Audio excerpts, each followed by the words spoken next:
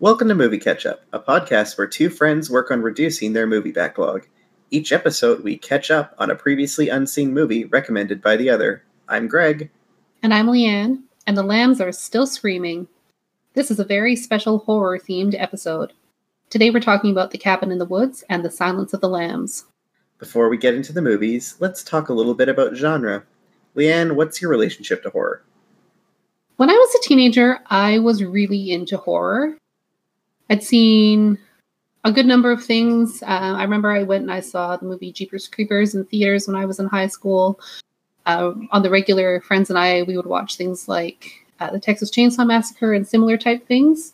Other movies that certainly fall into that category that I don't have as good a memory of. But as I've gotten older, my appreciation for genre has sort of shifted more away from like the slasher kind of movie into like psychological thriller type things. Less like on-screen violence and more like the suggestion of violence, if you know what I mean. Yeah.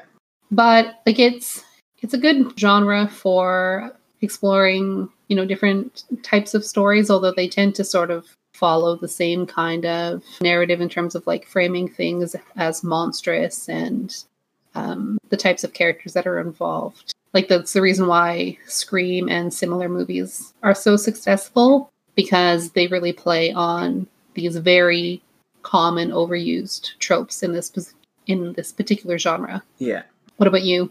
So I'm definitely like very much the opposite of that, where I grew up not watching any horror. I was the biggest scaredy cat, and I had tons of friends who were really, really into horror, especially in high school. I remember the only real like horror movie I got dragged to that I don't know why I said yes to going to. Super dumb of me. I went to like one of the 3D Final Destination movies in theaters. Oh, I definitely saw the Final Destination movies in theaters. I had nightmares. It deeply terrified me. Like at the time, I couldn't watch blood really or anything. Like the suggestion of horror alone was enough to get me like to cry and like run away. I was very afraid of everything. Also, when I was really young, watching, I guess I wasn't really young. I don't know what I would have been when it came out, but Deep Blue Sea, like the really, really shitty shark movie, it scared the crap out of me as a kid. It like gave me long-standing nightmares, and I was super afraid of water, and like it really did me in that movie. I don't know. I was so afraid of things. Wow. And it wasn't until somewhat recently, I would say maybe around, it's probably around 2014-ish, that I started to dip my toes into the genre a bit more. And it was mostly just because of zombie movies and by accident. I watched certain like comedy horror more so getting into that. Nothing really horror. Like I watched all like the scary movies and things like that, which weren't at all scary. Mm-hmm. But then I watched Shaun of the Dead, and that was one of the big ones that got me into it. It was still scary. Like there's some scary bits in Shaun of the Dead, but it was really funny. And there was all these references in it that I didn't get because I hadn't seen them, and I kind of started branching out a bit more. I got really into the Walking Dead franchise, which was really good, like the video games, the comics, and the show, which kind of got me into the George Romero zombie movies, of the Living Dead series, which like created zombies as a genre, basically. Yeah. Got really into that. That got me into things like the Resident Evil games and the movies, which are now my favorite movie series of all time, is Resident Evil. Love it. Stuff like Anna and the Apocalypse more recently, like a fun horror zombie musical. Stuff like Zombieland, Zombies of Mass Destruction, some of the great zombie comedies. I just loved all things zombie. I don't really know why. I think a lot of it is just, it's such a good way to dissect humanity. Like you take everything away from humanity and you really see what they have. They're really great to kind of shine a light on social issues as well. You find a lot of socially conscious zombie media out there that does a really good job. Since then, I've kind of started dipping my toes, mostly into like slasher stuff a little bit. So kind of the opposite of you, where I kind of got into slashers after. So I watched all the Scream movies, obviously, and those are still, I love them. I watch them every year. I got more into things like Sleepaway Camp, Friday the 13th, some of the classic slashers, stuff that's really campy I like a lot. So some of the campier slashers I really like. I still, to this day, can't do the Paranormal Activities and the Saws, Texas Chainsaw Massacres, things like that. I haven't touched any of that stuff yet. So yeah. I'm still working my way through some of the genre. I'm still in the point where I've got like, my feet are dipped in. Yeah, I never really got into zombie movies. They're things that I watch, but they're not really my favorite. Definitely like slasher, more serial type things are really more my taste. I generally have an interest. I don't want to say obsession because I'm not the kind of person who actively seeks that kind of stuff out, and I don't do like a lot of like research on serial killers or anything, but that's definitely something that's of interest to me. So I'm definitely somebody who's drawn to like police procedurals that deal with that kind of stuff. Movies that definitely fall into that category. I think it's more, people who are not affected by something and the fact that they're able to like commit such an atrocity against another human that has sort of a fascination element to it. But I agree that horror in general is really good for looking at social issues from all kinds of different sides. While you were talking about your initial relationship to horror, I was thinking about probably actually the first horror movie I ever saw was, I was a kid and I was at a friend's house when we were living out in the Kootenays, and it was Children of the Corn, which is a movie about like this small town in like the Midwest somewhere, lots of farmland, and all of these women get pregnant at the same time and they give birth to these weird children that have some sort of psychic connection and they can control people with their mind. And I remember there's a scene where Kirstie Alley is like lying on a slab in a morgue or something, and she's being compelled to like cut her chest open. And I like got up and I put my jacket on and I went home. And like I was like 7 or 8 years old. Like it was a lot for me. Wow. And yeah. And I don't remember why I had agreed to watch this movie. And I think I ended up watching the entirety of The Children of the Corn when I was older, but it's still a very difficult movie to watch. But horror used to be sort of like my genre of choice when I was a teenager, but I've certainly moved away from that much more in adulthood. Yeah. I tend to only really like horror if it is, I guess, specifically zombies, but apart from that, it's always when it intersects with something else I love, specifically camp. I love camp, anything camp, but when you mix camp and horror, there's something so great about that. When you mix when you mix horror and comedy, when you mix horror and kind of anything, it really adds a lot to it, I find. So that's kind of my love of the genre at this point, although I am trying to give more classic horror a go. I mean, it's definitely worth watching some of the older things, but, unless you really have like a stomach for certain elements of the storytelling, it can be really difficult. One thing that we'll talk about with respect to The Cabin in the Woods is like there's like a subset of the genre that deals with, poor-ish looking families, like they're usually perceived as being like inbred or something like that, where they're always the villain. There are a lot of movies that fall into that category. Jeepers Creepers is definitely one of them, but a number of other movies that I've seen also have that as like the central villain. Yeah. And then you have like, the Halloween movies and Nightmare on Elm Street, which are more traditional slasher that have more of like a psychological bent to them. And then, of course, you have like the Saw movies, of which there are so many. Yeah, the gore porn. Yeah. And I think I managed to see up to like Saw 3. But I remember, I think I saw Saw 2 in theaters. I know I saw Saw 1 in theaters. But I think I saw Saw 2 in theaters, and like in the beginning of the movie, Donnie Wahlberg is in that movie, and he has to like break his ankle or something to get out of like an ankle chain thing. And it's, yeah, like I said, if you like don't have the stomach for that kind of stuff, it can be really difficult to watch, which of course is the entire foundation of them. Yeah, I'm definitely a horror on my laptop in the comfort of my own home kind of person. Not too big a screen, not something I can't just look away from or turn off, not something I can't turn a light on and scream by my lonesome. It's different in every culture, and it has changed over the years, but it has always required youth. There must be at least 5.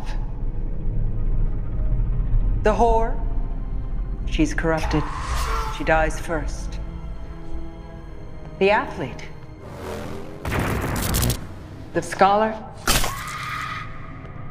the fool, all suffer and die at the hands of whatever horror they have raised, leaving the last to live or die as fate decides. The Virgin. Me? Virgin?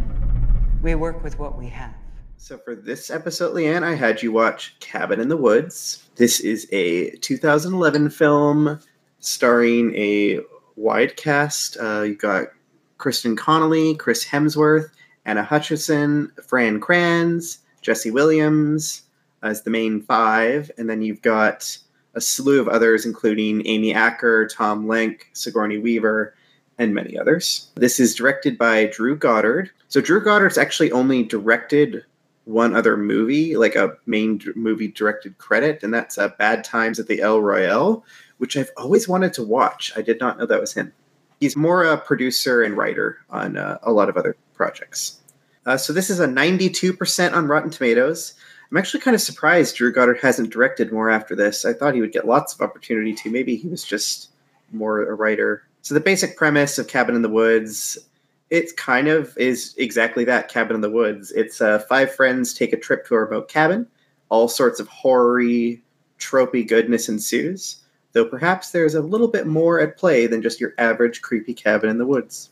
So I picked this one for you because as soon as we talked about doing our kind of first genre-related episode, and specifically horror, this was another one of my first big jumps into horror as far as something that was, this is 2011, so I didn't watch it when it came out. A few years after, I was dipping my toes into horror, and it was scary to me, and I definitely, even this time rewatching it, there's some scary parts in there. There's definitely some, like, hooks in people's backs and things that are a little bit, ugh. But the comedy in it is so good. There's a lot of really good comedy. The writing is so sharp. It's got that Joss Whedon edge to it, and I love how it played with the genre. I didn't even know the genre very well at the time, so it was actually really nice coming back to this, having watched more of the genre and seeing how it plays with that a bit more. But even at the time, I could tell like it was a pretty sharp and good playing with the genre in there. So what did you think overall? So going into this, I knew that it was not a traditional horror movie because you had recommended that I watch this quite a while back, and I never got around to it. And I remember you telling me that it wasn't like really a horror movie. So I already kind of knew that before I sat down to watch it. I really liked it. Honestly, I don't have a lot of negative things to say about it. The cast was really good. They all had really good chemistry. They all really worked well within the archetypes that they were assigned to, even though their characters, of course, are not actually traditional horror archetypes. And one thing that I really liked is because of the way that this movie is framed, where there's sort of two competing things happening, is that there are stakes on both sides. And so it's not just about this random group of kids stumbling into the wrong place and being subject to the whims of some random evil whatever and their fight for survival. It's they're trying to survive, but also, like, if they do survive, then this other group of people, like, there's much bigger consequences. So that really gave some more weight to the story as opposed to just, like, somebody coming out of it alive at the end. Like, there really is more to it than that. I will say, if anyone is listening to this and has not seen Cabin in the Woods, we're going to spoil the whole thing here, and it's one of those movies where you really should probably watch it without being spoiled to get kind of the most out of it, I would say. It's just a fair warning. Feel free to watch it and come back. Yes, feel free to watch and come back. The framing device you're talking about, definitely, it's great. So we've got like the setup where the cold open is these mundane office workers talking about the big job coming up and just talking about boring, mundane office life, really. And then all of a sudden it just, like, the screen pops up, Cabin in the Woods, and there's like a scream, and it was just very funny to me because it was right over top of just like mundane office talk. And so you've got the two competing storylines of the office workers who basically are trying to kill these 5 kids to sacrifice them to an ancient god to appease him for another year. So their job is to kill these 5 kids, but they have to do it in this ritualistic way. And then you've got the 5 kids trying to survive the night in the cabin, essentially. And you get constant flips back and forth. And we know that there are multiple versions of this ritual happening around the world, so that if one fails, then if another succeeds, the gods are appeased. It was a very fun setup, very clever, and it allowed them to really play with the genre a lot. It was a very nice setup. So actually going into this, one of the first things I wanted to talk about at least was kind of the Joss Whedon of it all, because I thought this was directed by Joss Whedon, and watching it and just being like, oh, it's not directed by Joss Whedon. And I think you can actually kind of tell after watching it, because I've watched basically everything Joss Whedon's done at this point. For a long time, I was very obsessed with Joss Whedon. I was super into Buffy, and then every other show he did, and a lot of his movies and things. Mm-hmm. But, I've kind of soured a little bit on him. But for a long time, he's kind of been heralded as this, the savior of writing female characters, I guess. He was very, very popular for a long time with all the female characters he wrote through Buffy, Angel, Dollhouse, and the like. But sometimes you can just kind of tell when it's a Joss product, I find, because while the writing is nice and sharp and there's like the witty banter and everything, there's always just something there that you can kind of tell looking back on. I thought this was very clean, very slick. I didn't find a lot of the same problems I find going back to other Joss Whedon projects. I think a lot of that is probably Drew Goddard, who clearly had a strong hand in this. I think he was a writer, producer, and directed it. And a lot of the other things Joss has done that I really like, after the fact, I've kind of found out has been largely due to a lot of the other people behind the scenes that are kind of what to credit a lot of the greatness for these things are. As is fairly normal. I think it's really easy to mistake this as a Joss product because so much of the cast are people who've worked with him on multiple problems, like Amy Acker, who worked with him on Angel, and then she did, I think it was Much Ado About Nothing, and she's been in some other projects. Franz Kranz, of course. Yeah, she was in Dollhouse. Franz Kranz, also from Dollhouse. Just like a lot of cast members. Tom Lenk, who plays Ronald the Intern, of course, from Buffy, and also briefly on Angel. Just like a lot of people who have been involved in Joss projects in the past, where on the face of it, it's easy to see those people and assume that he's at the head. Yeah. He definitely still, I think he was credited as producer, maybe a writer on this as well. I think I only saw him credited as a producer. Yeah. That aside, so kind of a lot of this movie, I would say, rides on, obviously, the five, like the five archetypes as we come to know them: the jock, the nerd, the whore, the fool, and the virgin, so to speak. And like you said, they all fit their roles really well, I thought. We kind of find out that none of them are exactly that role, which is nice to see in a movie like this where someone is so often just a trope. But in this movie, my favorite example is Chris Hemsworth playing the jock character, who turns out he's actually like a sociology major with like a full ride scholarship. I really liked at the beginning, before they leave for their trip, where Dana's trying to pack some school books so that she has some reading. And he takes one of the textbooks and he goes, look, your professor is going to cover this whole thing. If you want some really interesting reading, read this instead. So like right from the outset, without even knowing what he's studying, you can tell that he's got a lot more depth to him, even though he very much physically looks like, this jock character that is very traditional. Chris Hemsworth is so great. Honestly, he's so great. Even back at this point in his career, I think this is pre-Thor and all that, before he'd really kind of blown up. He can really play a lot of layers. Like, we don't see maybe the most of that in this. It's not like a huge meaty role, to be fair, but just all the little parts of Chris Hemsworth shining through. His comedic timing is great. He plays so lovable even when he's like this big dumb jock. He really is like a movie star. Yeah, I loved Chris in this a lot. Just the way that he transitioned throughout the movie, because of course, in order to make these people fit the necessary archetypes for the ritual, there is outside interference to sort of modify their behavior in particular ways. Yeah.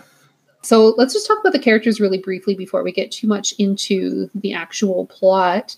So Chris Hemsworth, he plays a character named Kurt, who is the athlete archetype for the story, but is in reality a sociology major. He's at school on a full academic scholarship. So like, he is a smart guy. Mm-hmm. And then you've got Anna Hutchinson, who plays Jules, who's Kurt's girlfriend.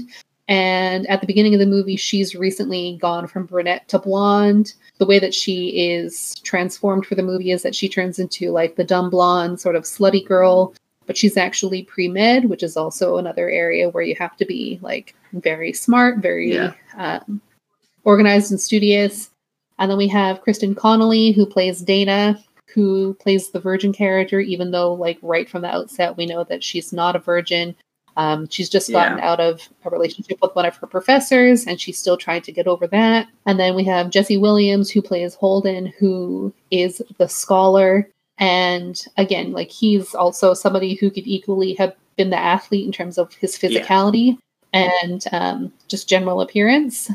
But in a way, like you can already tell what they're going to be, but they are not those things when we first meet them. The one exception to that then would probably be Fran Kranz as Marty, who I think is through and through a burnout. I don't think they had to try too hard to turn him into the role of the fool. Although it does turn out he's not so much a fool. He's kind of the smartest one of all of them in a way. But our introduction to him rolling up, smoking his massive bong in his car and is like, oh, the police would never pull someone over with this big of a bong. It's just, he's great. Yeah, his insulated coffee cup modified into a bong so that it's inconspicuous when out in public. So it was kind of funny that he was the one out of all of them that probably took the least transformation by the behind-the-scenes crew, but that kind of bit them in the ass because they spent less time kind of trying to focus on transforming him. It turned out he was actually the key to solving everything. So yeah, his sort of the weird paranoia that came with his drug-addled state allowed him to kind of peer behind the curtain, so to speak. So after we meet the two guys who are just doing office talk, characters are called Sitterson and Hadley, and Sitterson is played by Richard Jenkins, and Bradley Whitford plays Hadley. After we see them, we meet the college students who are going to Kurt's cousin's cabin for the weekend. And as they're pulling out, there's a slow pan up to some guy on top of the roof who reports that, they're on time. And that's sort of the immediate moment that we get the impression that already the story is not what we think it's going to be, and that there's an interplay between these two. And then their first stop after they leave is they pull up to the very classic gas station. It's closed. It looks decrepit. It looks abandoned. It doesn't look like the gas pumps could or should work. But despite everyone's best judgment, somebody goes wandering inside. And of course, you meet, the character is referred to as the Harbinger, who warns them that they have enough gas to get where they need to go, but it's getting back that's going to be the problem. And of course, everybody has a negative reaction to this. Think this guy is just kind of being weird and annoyed that they have stumbled into this property and, that he's just talking nonsense and take off. We find out that he's kind of the first trial for these five, essentially. Like, the whole ritual is that they need to willingly take part in it at every step. And he's kind of that warning sign, the first thing. And they do a really good job setting up that with him. I love when Holden goes into the gas station looking around. Everything is pickled in a jar, taxidermy, everything. There's just chains. Everything's broken. There's creepy shit everywhere. It's just like so over the top creepy, like to the 10th degree or 11th degree. It is really, really like hits you in the head with it, which I thought is very appropriate for what they were trying to do here. Yeah, it looks like every sort of creepy gas station or abandoned whatever in any sort of horror movie about kids on a road trip to somewhere remote. Like it hits all of those buttons. Even the guy at the gas station is like exactly the kind of character you would expect to see. There's a great scene with him with I think it was Mordecai is his actual name, the Harbinger, where he reports back into the people in the office who are dealing with the whole scenario and is just like talking to them. And he's going on and on about, oh God, what was it? We have to cleanse the world of evil. And he's going on this huge rant and then just stops. Wait, am I on speakerphone? And everyone just like bursts out into laughing at this like extreme juxtaposition in this whole movie between like the comedy of it all and then like the horror of it all.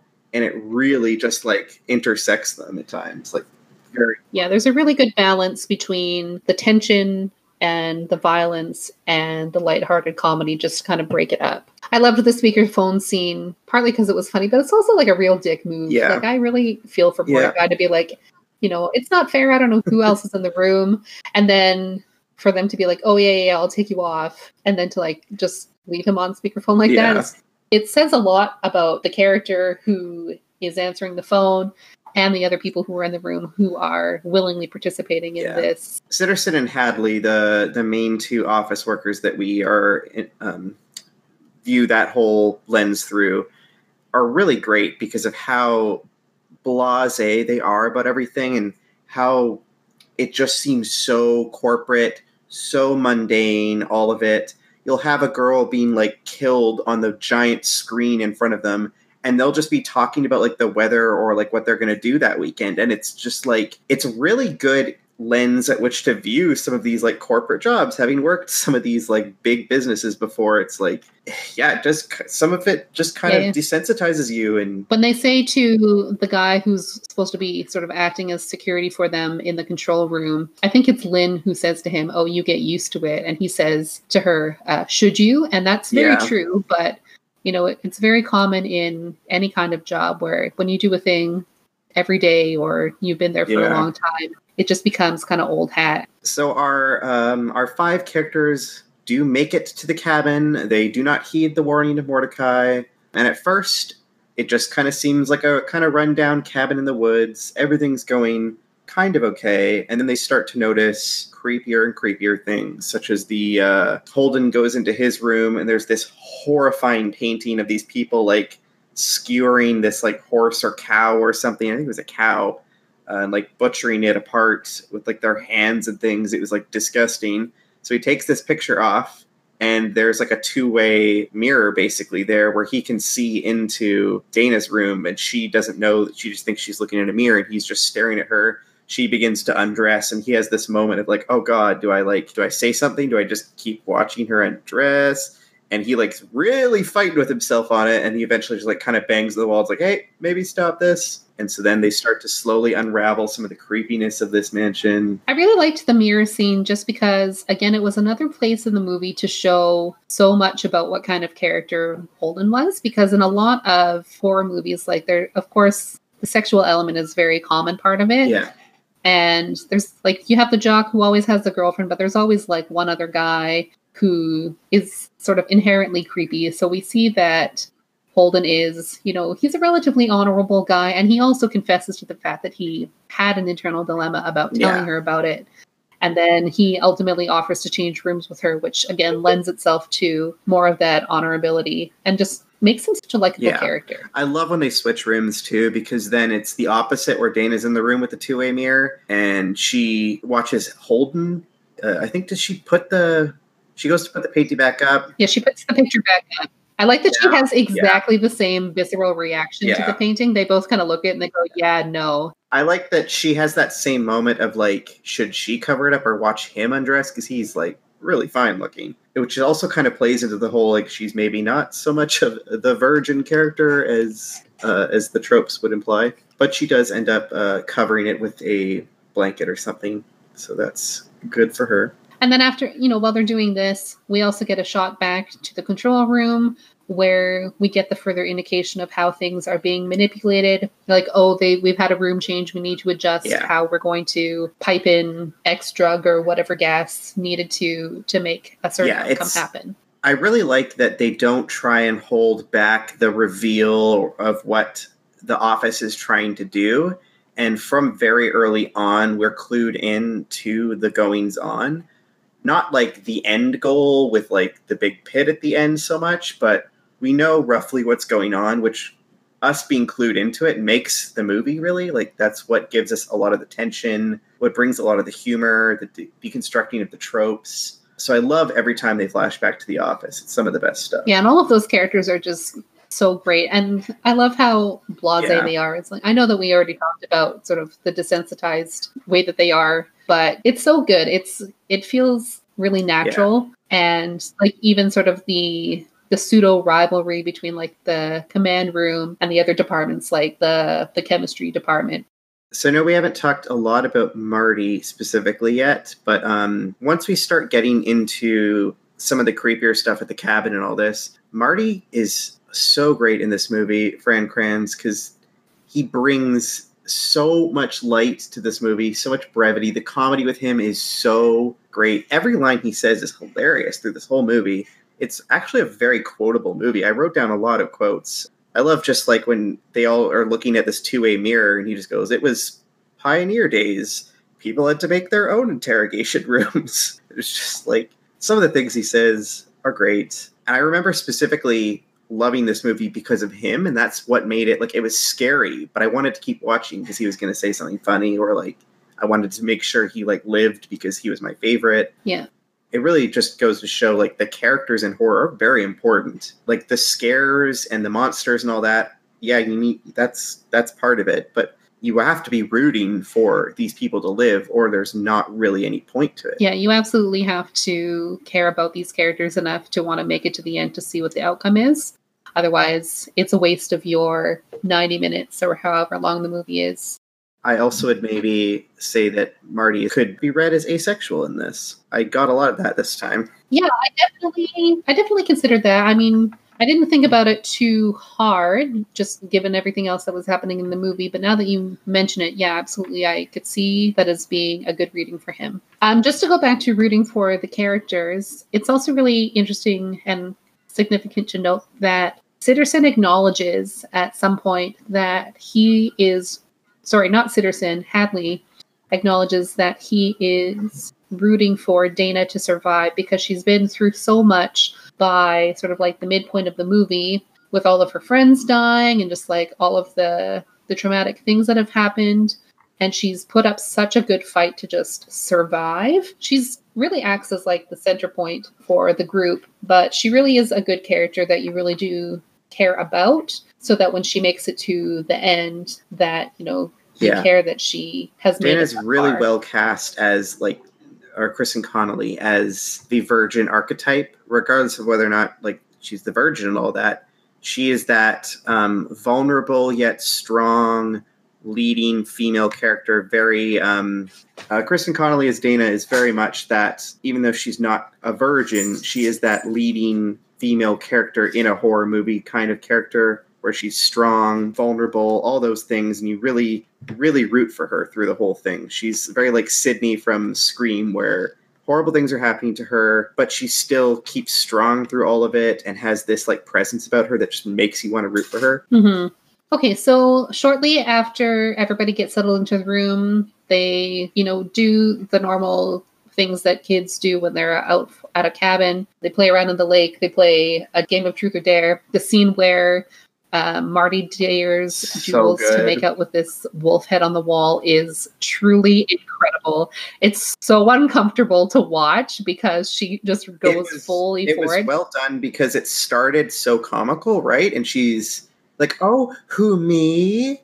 And she's like pretending to flirt with the wolf and everything. And then she goes to kiss it and it gets progressively more and more intense. And like, she's going for it. And everyone's like, "Oh, wow, that took a shift." And then you could see on her face after she doesn't even really know what she just did or why. Clearly, it's all the hormones they're pumping into her. Throughout the movie, they just keep pumping more and more hormones into her, basically. Yeah. The intention is to make her, to increase the libido so that she really fits the whore archetype for the ritual. And then moments after this, the door to the cellar flies open and Kurt makes a comment about, "Oh, it must have been the wind," which Marty is correct to question the sense of the statement because, like, really? But shortly after this, we find out that they just have to get these people into the cellar, and there's all of these various items that they can look at and touch and inspect or whatever, and each item relates to a particular outcome for how they're going to die. And while all of this is going on back at the headquarters, they're taking bets on like how it's going to happen. And in true horror fashion, it's the zombie redneck family who loves to torture people that ends up being the winner. And from there, it pretty much proceeds the way a typical movie with those types of tropes would, where people start dying pretty quick. I Love the betting scene so much. So it's this massive group of people from every department in this office. They're all together. They're all betting on all the different monsters it could be. And I love it. There's so many things about it. At the end when it's like, oh, who had zombie redneck torture family? And like maintenance always bets on them and they won again. And then the one girl goes, hey, I bet on zombies. He goes, no, you bet on zombies. Yeah, but this was zombie redneck torture family. It's an entirely separate species. And you know what? To be honest, it kind of is. Like, zombies are zombies, but like zombie torture redneck family is like very much a specific category, especially for like horror movies. I paused on the board at that point too, and there were several options that no one bet on or that didn't get looked at a lot that I found hilarious. There was the Sugar Plum Fairy. There was witches, but then below it is sexy witches, which is great. I love it. And one is just Kevin, and no one bet on Kevin. And I'm just like, why did no one bet on Kevin? I want to see Kevin. I think that's a reference to Jay and Silent Bob Kevin Smith, who was in one of the little cubicles at the end, by the way. Oh, was he? Yeah. Jay and Silent Bob are in the little cubicle at one point. Yeah, I did watch this movie twice, and I'm actually glad that I did, because the character Hadley always bets on mermen. Yeah. Like, he really, really wants somebody to, like, pick up the conch and, like, blow it, and that will be what they summon to kill them. And then at the end of the movie, there's basically a couple of the characters make it inside, and they release all of these monsters, and he actually dies as a result of a merman. Yeah, it's poetic justice. I love it. Yeah, but it's something that I had missed on my first watch, so I'm glad that I was able to make a second one so that I could catch that. He makes a few references to it. I guess he's the one that like created the scenario with mermen, and he meant like that's Hadley, right? Citizen mentions like, yeah, but it's such a mess to clean up, and you find out later, yeah, there's a lot of mess with mermen. But apart from the betting of it all, which is hilarious and great, and really goes to show like how desensitized these people are. Even Lynn, who is kind of above it all, like you get the sense that Amy Ecker's character Lynn is not quite at the same level of desensitization as everyone else. She's talking to the new security guard guy about this all. He's clearly not going to bet, and then at the last minute, she kind of like begrudgingly takes out a bill and like passes it over and bets too. But the actual scene when they're all in the basement picking up all the items reminded me so much of Betrayal at the House on the Hill, the board game. The whole point of that board game is it just plays out like a B horror movie where the whole time everyone is walking around the house and you're going to different rooms, collecting different items and everything. And then depending on what item you get in what room, it triggers a whole different event, which could be zombies, it could be vampires, it could be aliens, it could be anything, right? And this is kind of like that, where like it could be anything. It could be mermen. So it reminded me a lot of like playing a game of Betrayal at the House on the Hill, which I thought was really fun. I loved when Dana she picks up this journal for one of the Zomber murder family members, and she's reading it. And at the bottom of the passage she's reading, there's something in Latin. And Marty is immediately like, do not read that. Yeah. And they're like, whatever, it's not like it means anything. But as we know from all kinds of media, television and movies alike, that reading Latin in a book, however innocuous, always brings bad things. And of course, reading it aloud brought the family back to life and really spelled their doom. I think that's the first scene, too, where we hear the voices, or where Marty starts to hear the voices around telling them all to do things. Yes. So there's like these subconscious voices talking, but he's the only one that can hear them because of whatever he's tripping on. It does turn out they like changed all of Marty's stash out of all his weed to stuff they'd given him, like specifically to make him more susceptible. But they missed a stash, and that's the stash he's on right now. So he's the one that can like kind of figure everything out. Yeah, but that's definitely the first scene where he hears a voice, and there's a female voice that says to read the Latin, and everybody else is already succumbing to whatever effects have been applied to them. And so Dana reads it, and it seems like nothing happens, but you know, that's really where things start moving forward. Yeah, and then we quickly get our first death after that as Jules is starting to get kind of out of hand. She's almost out of her mind at this point. She's dancing on this table, seems like she's completely wasted, super drunk acting, although I don't think she's had much to drink at this point. And then Kurt is acting a lot more macho and all this, and they end up going out into the woods to like fool around. And of course, the zombie redneck family or zombie redneck torture family encounters them fooling around in the woods. I really liked this scene just because of the way that we got to see all of the little things that the control room is able to tweak to make sure that the scenario works out how they want. So they flip a switch and all of these pheromones start filtering up from the ground. And while Jules and Kurt are like making out, they increase the temperature and they make a minor adjustment so that there's like this very soft lighting on a particular part of the forest where they could like potentially have sex. Like it's all of this well choreographed way to make sure that there's some sort of sexual scene that happens, which is a requirement for the ritual prior to the whore being murdered. And the whore has to be the first one to go. It's part of the rules. So sadly, we say goodbye to Jules as one of the Buckner family, I believe it's the father, has a huge like chain hook and kind of like, or was that the bear trap?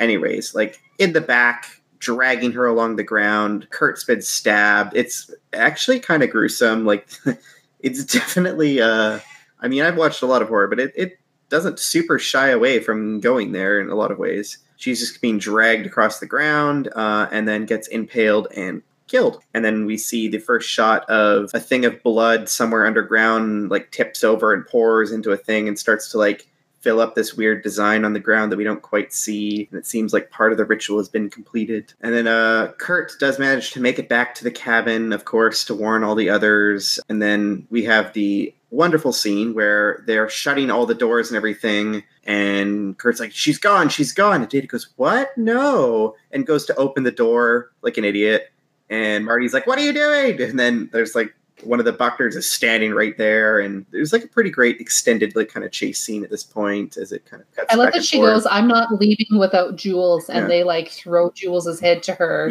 and she of course screams and drops it. I forgot about that. They throw Jules' decapitated head at her, and she's just kind of staring at it and holding and going, ah, and then just like chucks it across the room as it like bounces, and it's kind of funny. Actually. Again, it's another balancing of sort of the horror situation with that little bit of brevity. I think this is where they lock all the doors and everything, and then they're going to go through the house, and we should stay together, and they panic in the control room because, of course, in horror movies, somebody always says, we should split up. We can cover more ground that way. And of course, then everybody gets picked off one by one. So as they're creeping through the house, they flip a switch and there's some sort of gas or whatever. And like on a dime, Kurt goes, actually, we should split up. We can cover more ground that way.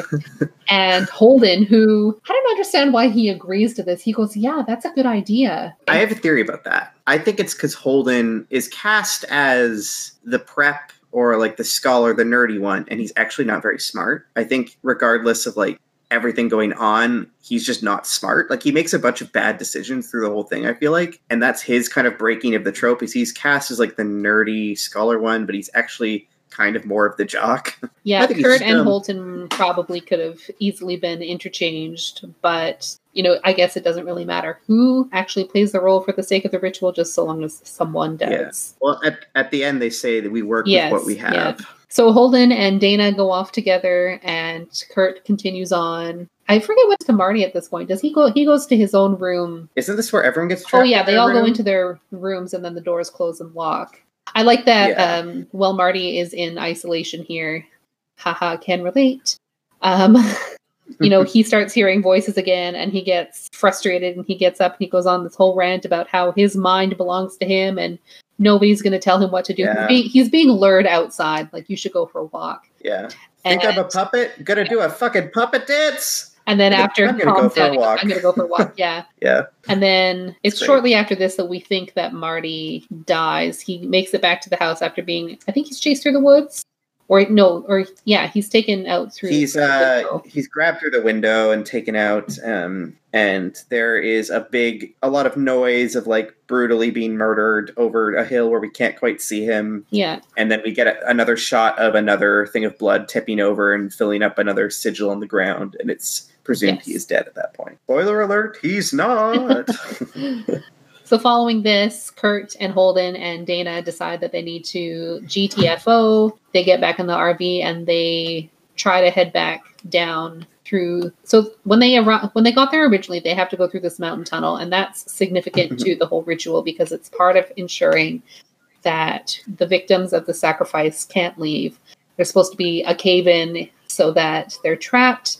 And this scene is really good because it's a lot of tension with their attempt to escape and the fact that there's supposed to be a cave collapse that hasn't been, and trying to trigger it before they get through to make sure that the ritual proceeds as planned. Yes, Sitterson is running through the building trying to get to maintenance to try and fix this problem they're having to trigger the break-in as we're cutting back to the RV racing through the tunnle, and it's like it's really well done, really well edited scene. And then everything after this I really liked, and I was going to mention this earlier, but worth mentioning here. When they first drive through, as we see them go through the tunnel, there's like a hawk or something, or an owl. That flies, and it looks like it's going to fly across this cavern, but it hits like this wall. It's like a computer-generated scene, and it's a wall, which is a really good piece of foreshadowing because shortly after this, I didn't like that. Okay, so after the cave-in, they have a dirt bike for Kurt, and he has experience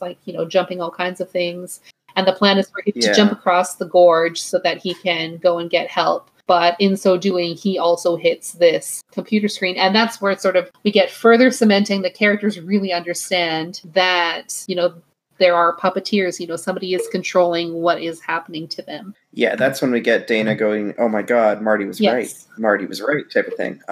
This is one of my things I would change in the movie. I wouldn't change a lot about this movie, and this is a minor thing. But because we saw the eagle hit the force field thing and die earlier, then when we have Kurt giving this whole grand speech about how he's going to jump over and he's going to find someone, he'll crawl to safety, he'll crawl to get help if he needs to, he's going to go save everyone, he's going to jump this thing on his bike. We know the whole time he's just going to crash and die. And I don't know if it would have been slightly better if we didn't know that and we had a little bit of a surprise there as he hits the barrier. And of course we could assume that would be true, but if we didn't know that eagle hit the barrier and that it was there, it would have been like a, oh my God, shock moment maybe. Yeah, but I mean, could have been a little better. The whole movie is really showing us the behind the curtain before the characters know. There is something about the whole big speech Kurt gives, like this huge sappy speech about how he's going to save them, knowing the whole time, he's just going to hit the barrier and die. I just think it could have been good if we didn't know, maybe.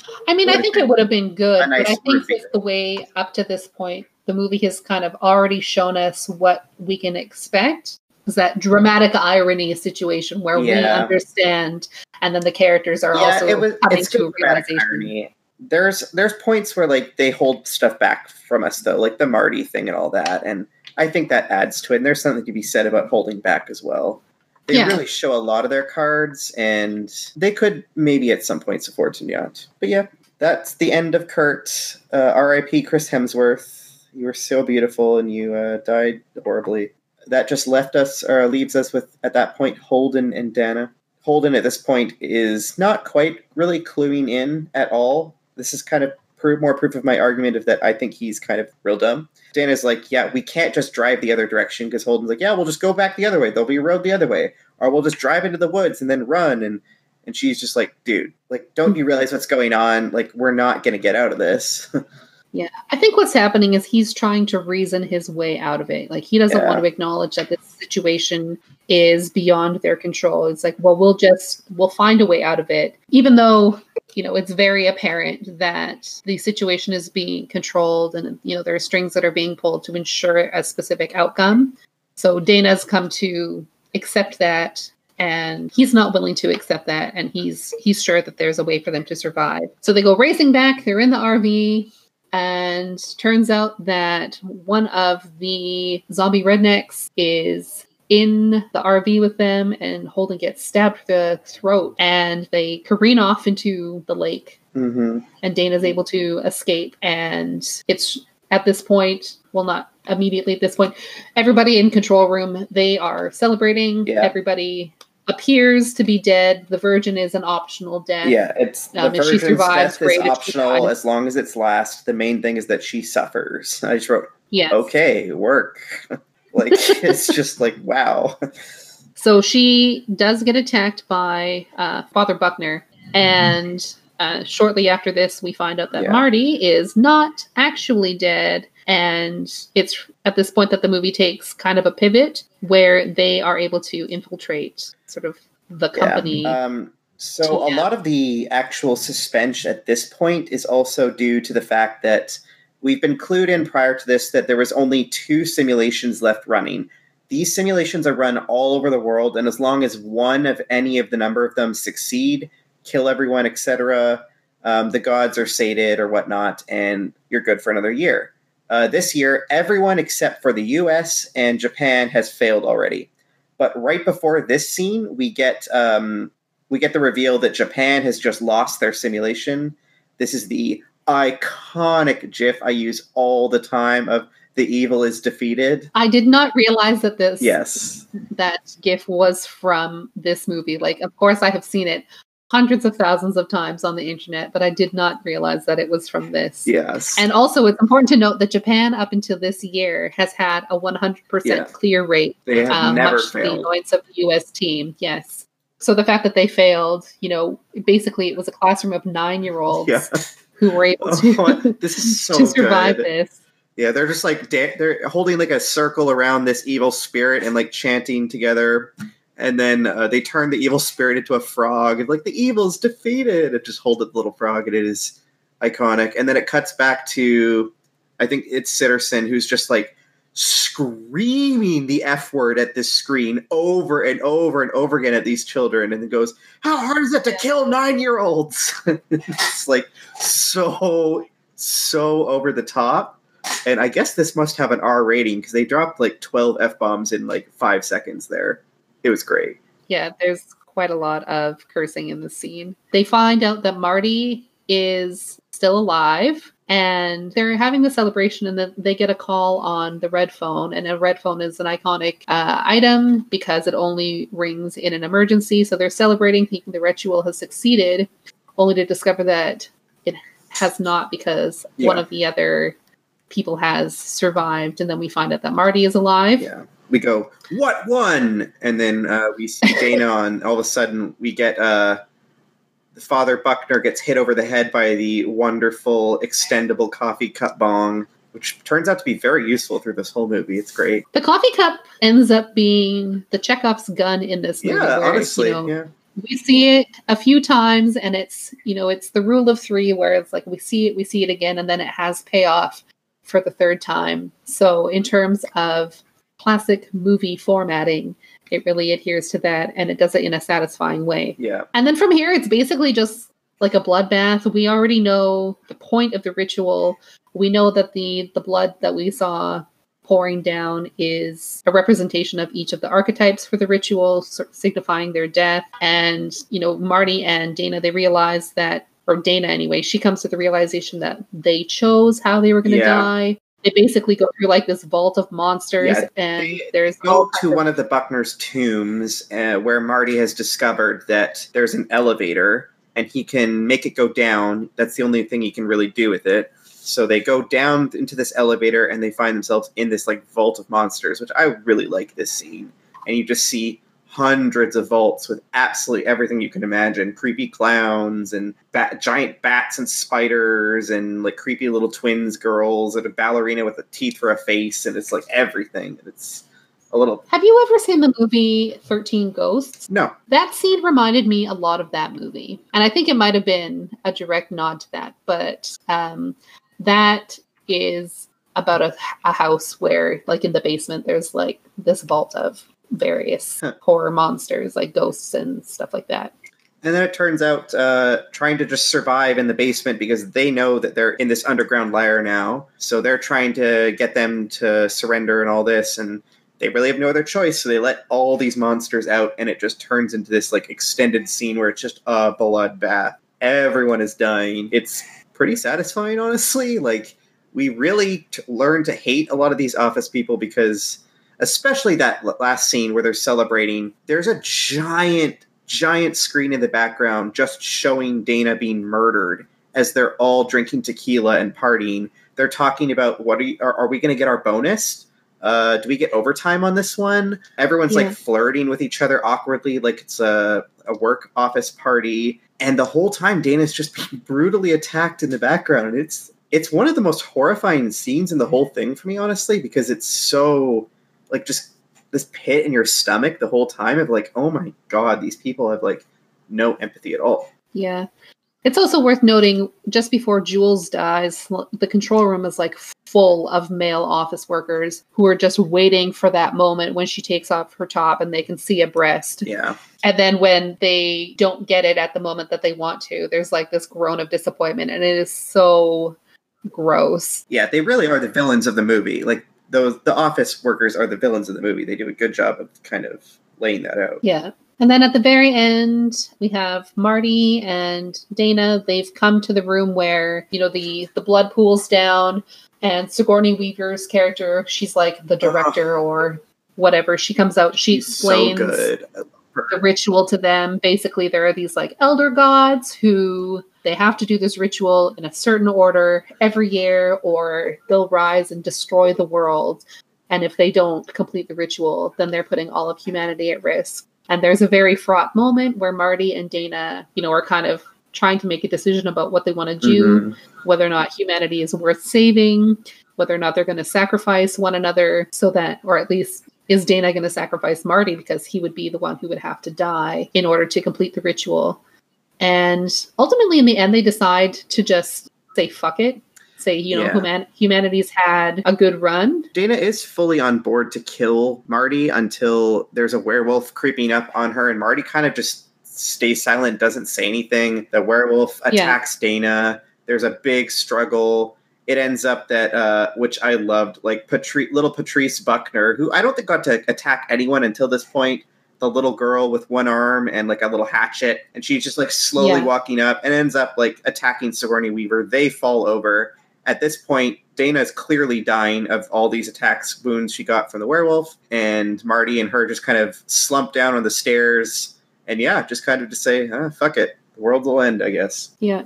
Also, I think at that point, it's probably too late for anything further to happen, because when we meet Sigourney Weaver's character, she says, you know, it's 8 minutes to sunrise, and the altercation definitely takes at least a few minutes. They maybe have like a few seconds, and if she shot Marty, she probably would have been successful. Yeah, but she's dying, and Marty clearly isn't going to kill himself. Yeah, absolutely.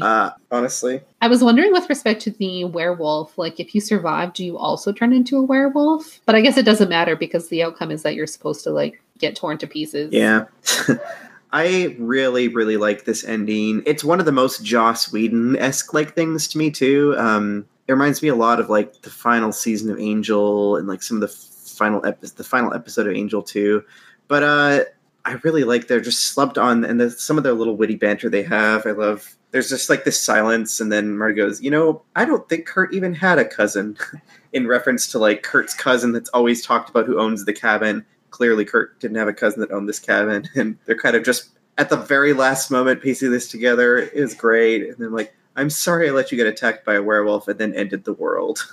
And all the little nods throughout the movie to like, wow, your cousin is into some weird stuff. Like with the two-way mirror and all of the things that they find in the basement. I think it's a satisfying ending too, in the fact that by this point in the movie, we really just hate humanity. Like, if this is how humanity's living, that every country in the world is sacrificing like dozens of like 9-year-old kids and like all these people every year nonstop, like really at that point, and how little humanity is left in these people, like there really isn't a lot of humanity left to save that we see in this movie. So I was like, yeah, fuck it. Kill everyone. Do it. Woo. It was satisfied. I was on board. Obviously just in the fantasy element of the movie. Also just like my general feelings about humanity sometimes. Like if this were a real scenario, it'd be like, we deserve it. I like Sigourney Weaver's line when Dana goes, like basically, what are we being punished for? And she just goes, being young. Turns out it's always got to be youth that dies. It's like, yeah. Of course. Of course. Oh, Sigourney Weaver's only in this movie for like 3 minutes, and she's so good. Yeah, and her appearance is a nice surprise. You're like, oh shit, Sigourney Weaver's in this. I had my note down here, Sigourney Weaver, in all caps, a little bit ahead of time, because we do hear her voice over the PA as soon as they kind of get down into the laboratory area. And I want to also mention, I love that while the monsters are running around, we get this one scene of just this unicorn that impales this dude with its horn as this majestic, ethereal music plays. So good. Yeah, being gored to death by a unicorn is like a real special kind of death. For sure. All the little monsters were great. I'm sad we didn't see Kevin or Sexy Witches or the Sugar Plum Fairy, unless that was the weird little dancing girl with the teeth face. I don't know. Would we have recognized Kevin even if we had seen them? If it was Kevin Smith, probably. Only if we can infer that's who it's supposed to be. Fair. Why did no one bet on Kevin? Maybe Kevin has proven themselves to be unreliable in the past. Maybe.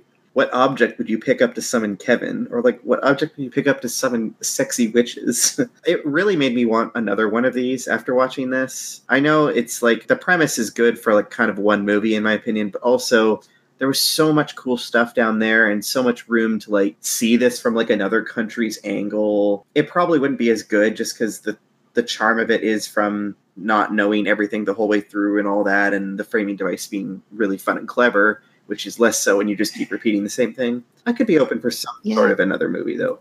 So do you have any other thoughts on this movie? No, I think we covered pretty much everything. I think that, while this movie is a quote-unquote horror movie, sort of in the way that it skewers a lot of horror tropes, like it really, maybe it's just because I've seen a good amount of horror movies, and so I kind of knew what to expect going in. I didn't really find it particularly scary at all. Like a lot of sort of what would be like traditional sort of like jump scare moments with the weird bear trap thing. None of those things like really affected me at all. No, I don't generally get super scared from these kind of slasher movies, especially like where it's a bunch of young people one by one getting killed type of thing, like Scream or whatever. They don't really ever scare me. They're generally not like over the top gory either. A lot of the deaths you don't see in detail, or they're quick, or it's just like a splash of blood or a spear through someone or something. Mm-hmm. I have a somewhat low tolerance, so I found a lot of the stuff with the Buckners, like the makeup and visual effects on the Buckners was really good. They looked real gross, and they're like torture weapon-y kind of stuff. Like when Holden and Dana jump into the basement, and there's like, you just get hooked in the back and like dragged up and stuff. Like there was some kind of visceral stuff in there that got me a bit. But none of it was me cowering behind a blanket type of horror. Yeah. Which doesn't have to be. Like, horror doesn't have to be that kind of scary, obviously. But I agree. I think this is that great corner section of horror, comedy, and I would say horror comedy, yeah. I would firmly put it in, like, horror comedy. And it's got, like, some social commentary stuff in there. Like, definitely 1 foot in horror, for sure. 1 foot in kind of the Joss Whedon-y comedy land. So what would you rate this movie on our scale? Perfect as is? Does it need a little catch-up, or would you douse it?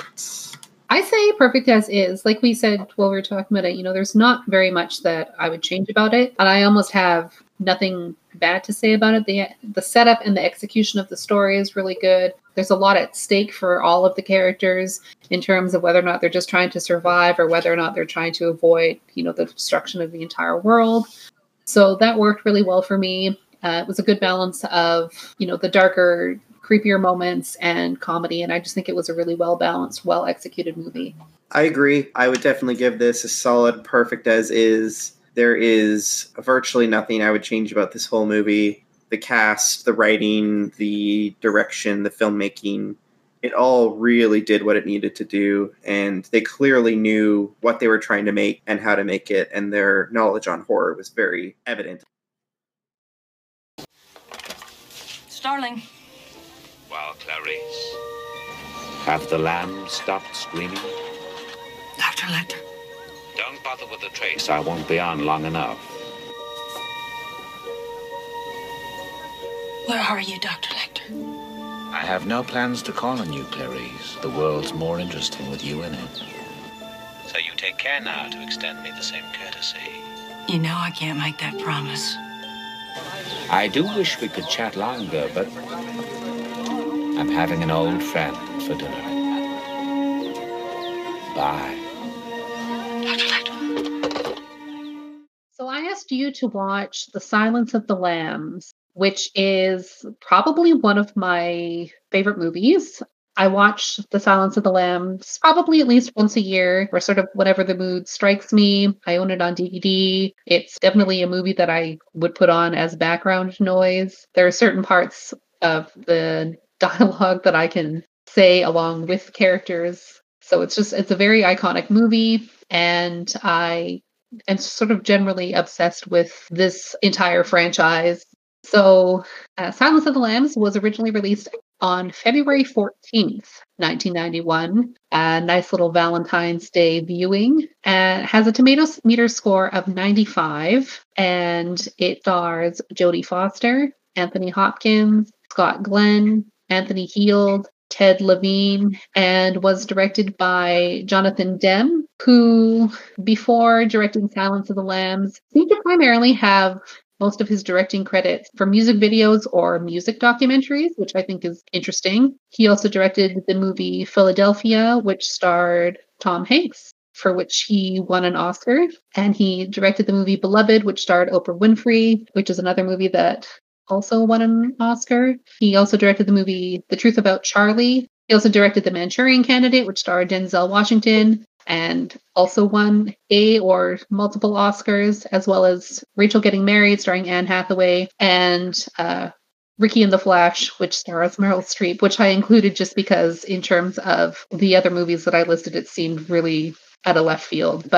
And then he's done a lot of other documentary work. And I made a note, the score for this movie was written by Howard Shore, who's Canadian, actually. He's from Toronto. And he did the music for the movies Single White Female, The Truth About Cats and Dogs, the Lord of the Rings trilogy, The Hobbit. He did Twilight Eclipse, and just like, you can look at his credits for composition, and they're just a lot of really familiar titles. One of the musical trademarks for Shore is that he uses a lot of heavy violin and choir, which is something that we hear a lot in Silence of the Lambs, and is definitely something that we will talk about. So Silence of the Lambs as a movie was nominated for 7 Oscars in 1992 and walked away with 5, including Best Actress in a Leading Role for Jodie Foster, Best Actor in a Leading Role for Anthony Hopkins, Best Picture, Best Director, Best Adapted Screenplay, and it was nominated for Best Editing and Best Sound. Jodie Foster also took home the Best Actress Golden Globe, and then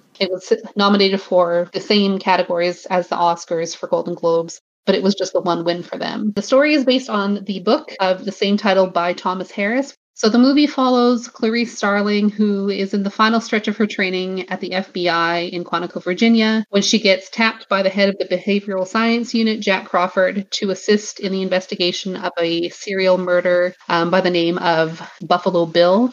And her first assignment is to interview the notorious cannibal, Hannibal Lecter, a former doctor of psychology, in an attempt to pick his brain for ways to find Buffalo Bill, basically to act as a consultant for them. And the meeting results in a strangely developing relationship between Starling and Lecter, and the solving of a case that helps to jumpstart Clarice's career with the FBI.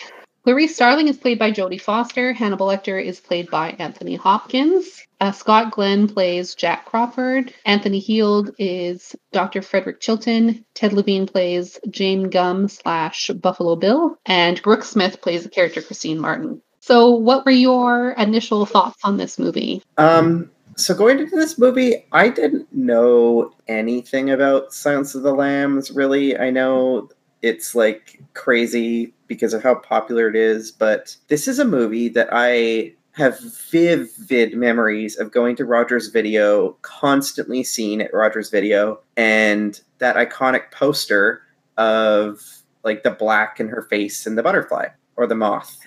And I had no clue what it was about. I knew it was scary, or it could be scary, and that it wasn't something I was allowed to watch or recommended to watch as like really young kid. But then as I got older, all my friends had seen it. It was something they would always say, like, oh, it'd be too scary for you, Greg. And I never watched it. I had no clue what it was about. It's like the title made no sense to me. The poster made no sense to me. Like, what's the Silence of the Lambs referring to? I know it's about some guy named Hannibal or something. I think he like eats people. Why has she got a moth on her face? Didn't make any sense. So it's very interesting now watching the movie and understanding all the references and like what the moth and like the title and all that. So I'm glad I watched it. Thank you for picking this one for me because I feel like a large chunk of pop culture is like slotted into place now, and I understand a lot of references to other things. So that was kind of my history with the movie. As far as the movie itself, I enjoyed it. It was very different than what I was expecting.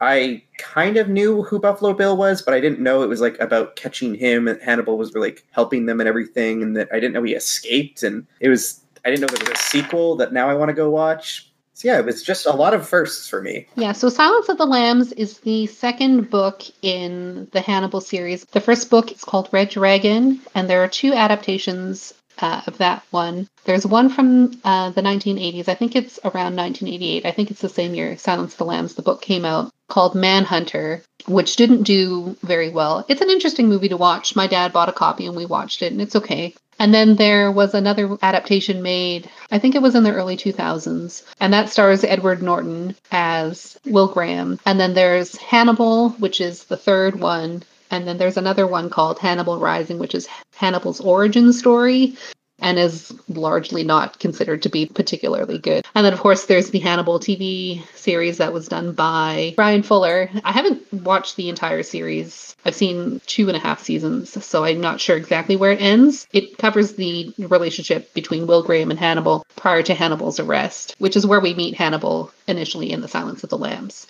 So I didn't know if Hannibal was based on a real person or if there was a book or any of that stuff. So fictional, all of that, obviously, right? And all based on this book series. That's interesting. I didn't know any of that. So Hannibal, as far as I know, is a completely fictional character. However, Buffalo Bill, James Gumb, is actually based on the real-life serial killer Ed Gaines, who similarly was a bit older than Buffalo Bill was when he started as a serial killer. I think he was like in his late 40s, but he was known for killing young women and skinning them and, doing sort of some gender deviant type things with their parts. And there's also elements of Ed Bundy in James Gunn's sort of MO, like the scene where he kidnaps or when he abducts Christine Martin, the use of the fake cast and trying to get her to help load the sofa into his van is something that Ted Bundy used as a way to abduct women, at least on one occasion. So, while Hannibal is fictional, the other serial killer is a conglomeration of a couple of different things.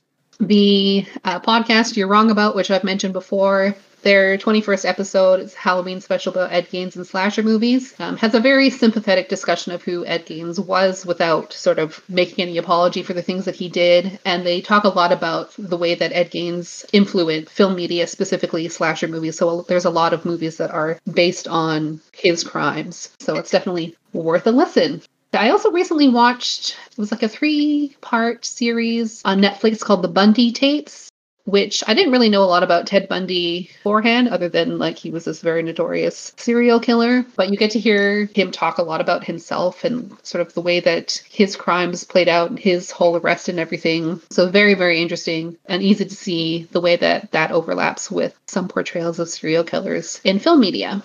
So when this movie opens, Clarice is running a course at the FBI Academy. We immediately know that she's in the FBI Academy. She's got a sweater where, it says FBI Academy on it. And while she's running, she gets interrupted. She gets told that Jack Crawford wants to see her. And I really liked this whole scene where she's like running across campus, running through the office and everything, because it's a really quick and easy way for us to see what kind of training is involved. There's like some guys who are climbing ropes, and there's a classroom full of people who are disassembling and reassembling and cleaning guns, and there's just like a whole bunch of things. And it was a really nice way of showing us sort of everything without having to linger in any particular place. And it also shows how unusual it is for Clarice to be a woman in this environment. Like, she gets on an elevator and it's full of nothing but men, and she barely comes up to anybody's shoulder. Like, there's not very many women throughout the whole thing.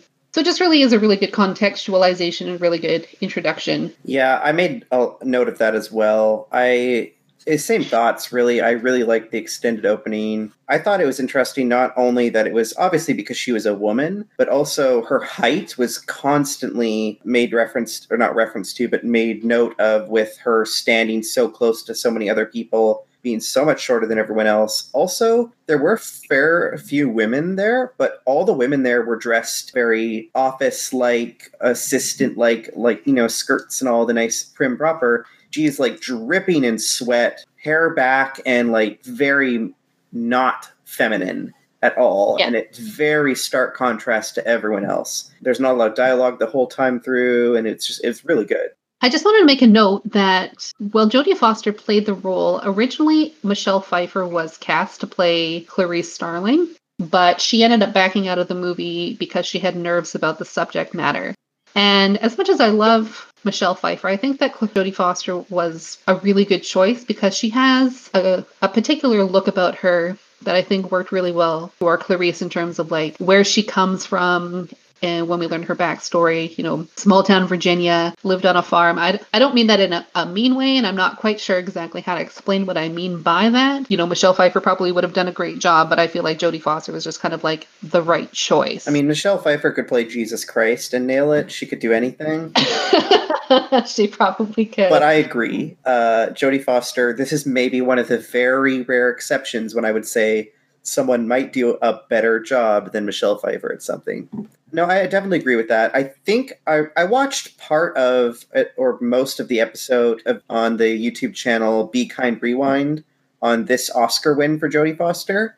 I believe she fought very hard to get this role, from what I remember, that she really wanted this. Yeah, I think you're right about that. I did watch that whole episode, but not recently enough to confirm. But I'm pretty sure that that's correct. She is very well cast, I agree. So Clarice finds her way up to the behavioral sciences unit, and she goes into Jack Crawford's office where he is absent from at the time. And there's a wall that has all of these different pieces related to the Buffalo Bill murders, pictures of bodies and, different news stories and all kinds of sort of different things that are related to it. After a moment, Jack Crawford appears in the door. And I've seen this movie a number of times. Like, I probably have seen this movie 10 or more times, like quite a lot. And watching it for the sake of the podcast, you could very clearly see Jack's manipulation of Clarice very early on. Like, he called her to the office, and I think he sort of intentionally created this scenario where she would be alone in the office to see all of this so that he could gauge her reaction before sort of engaging her in this other task that he had initially wanted to ask her to do, which was to go and visit Dr. Lecter. Yeah, this is a very interesting first introduction to his character and their conversation here. I really was puzzled by a lot of it. At this point in the movie, and kind of the whole movie, I had a lot of questions about his motivations specifically. I'm still to this, I've only watched it the one time, so I still don't really know why he picked her for this. I know why Clarice did such a good job in the end, and I know why how she ended up being the hero, all that. Like, it's very evident Clarice's strength through the whole movie.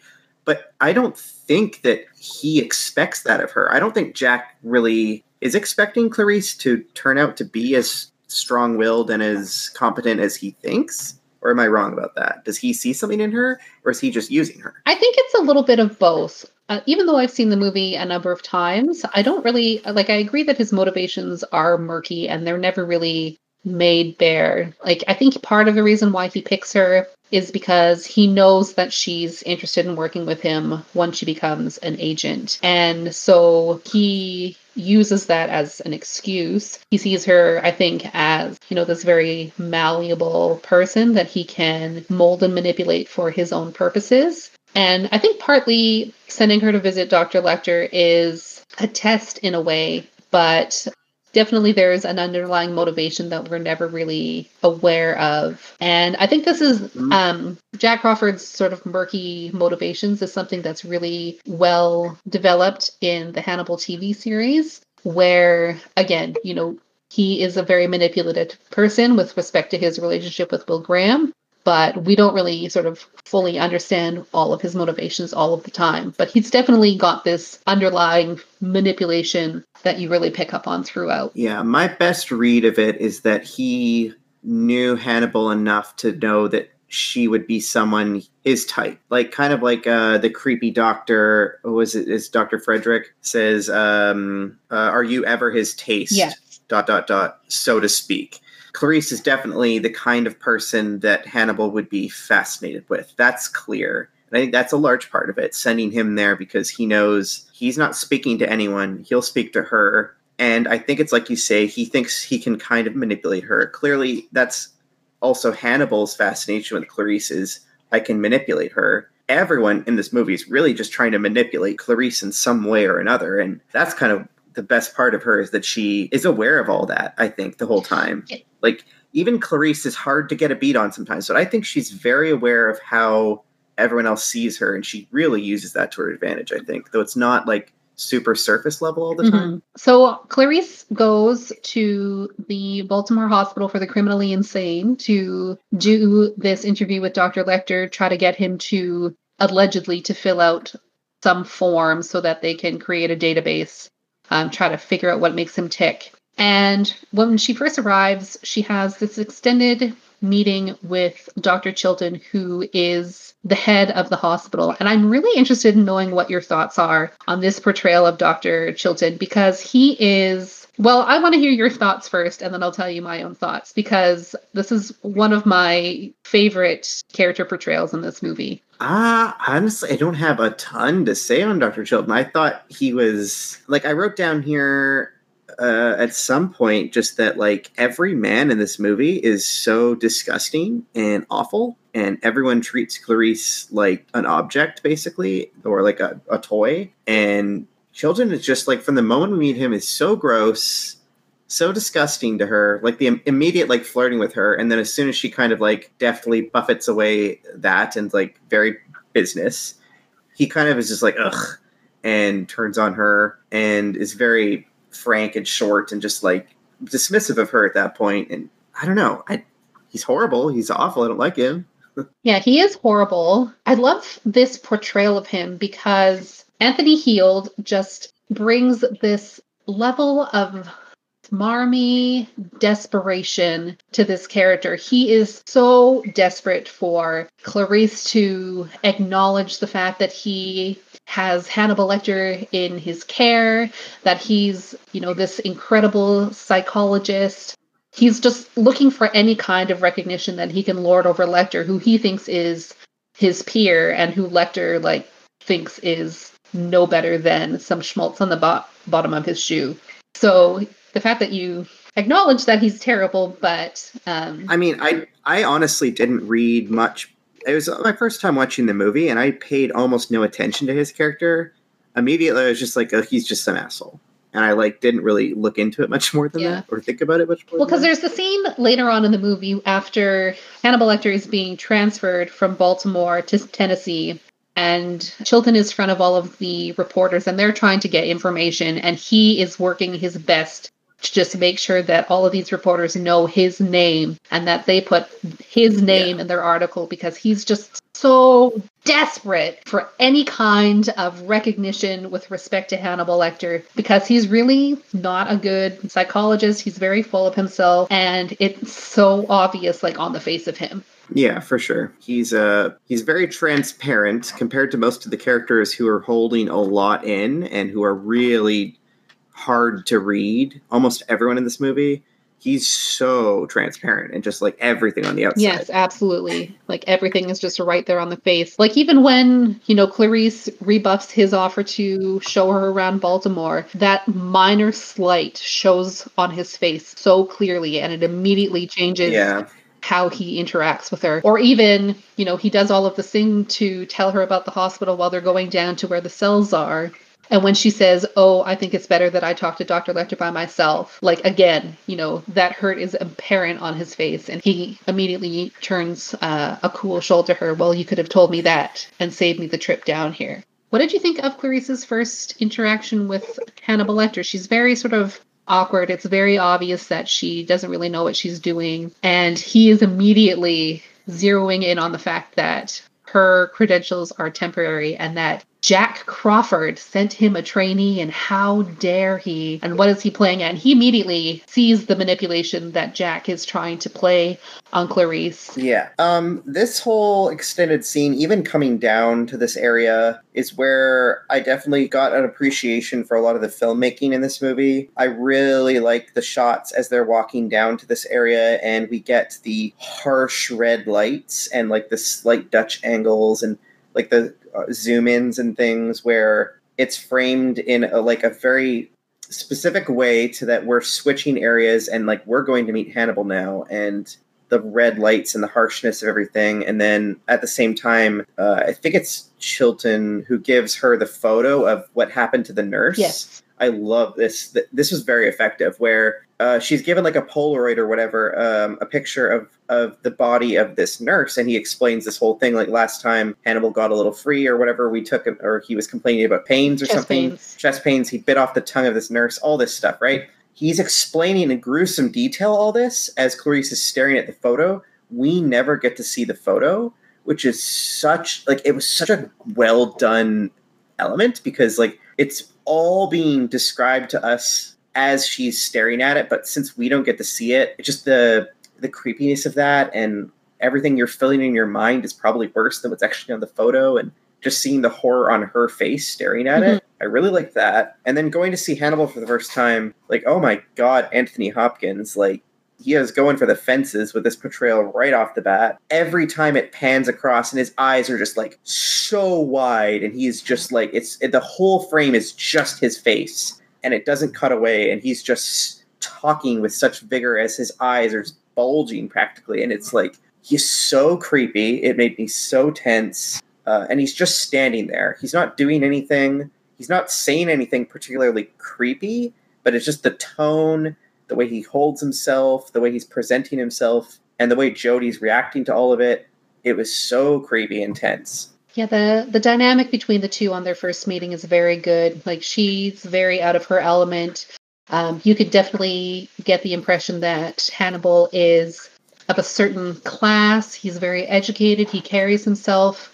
Very good posture. His manner of speech is like, it all speaks to a particular class of person. Yeah. So, and I mean, Hannibal as well, he's shoulders back. He's got, this wide barrel chest, like the way that he carries himself. It's like a lot of serial killers where when you look at them, you are surprised to think that they are capable of the crimes that they are charged with, because they either look very normal or they don't look like the kind of person who could commit those types of crimes, especially Hannibal, who is incarcerated because he murdered people and then he ate parts of them, which is such a cultural taboo, at least in the Western world. I don't know. I didn't get any sense. I got a full sense from him that he was capable of all that just by looking at him. Like, yes, he was carrying himself in like a way that he was definitely had an upbringing and was rich, and you got all that kind of stuff from him, right? But he was super fucking creepy. And like, yeah, of course he murdered a bunch of people. Like, I had no doubt in my mind he murdered a bunch of people. Well, yeah, of course. In this particular context, he's in this plexiglass cell. He's in the thing, like everything about him.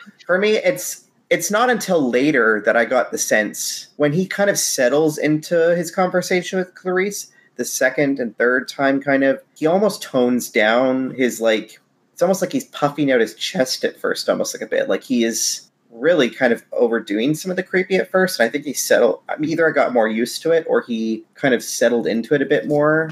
And then I could kind of see elements of him, especially the further and further you get into this movie, where he kind of puts on a bit more of the charm, and you kind of, I don't know, he has a very interesting dynamic about him, I agree. There's such civilized like parts of him that basically between the first and second times of meeting Clarice, I think it's after Clarice leaves and Miggs is like throws cum at her, right? And it's just like it's very visceral, disgusting. Yeah. And then you find out that Hannibal basically whispers horrible things to Miggs until he kills himself, and because he offended Clarice, and that how dare he, and like he's like very protective of her and all this, and like this dynamic very quickly builds. Well, the whole thing about Hannibal is that he doesn't tolerate rudeness. He's very much about, social etiquette. Yeah. So doing that to Clarice, somebody that he's met, he's found worthy and interesting, is rude.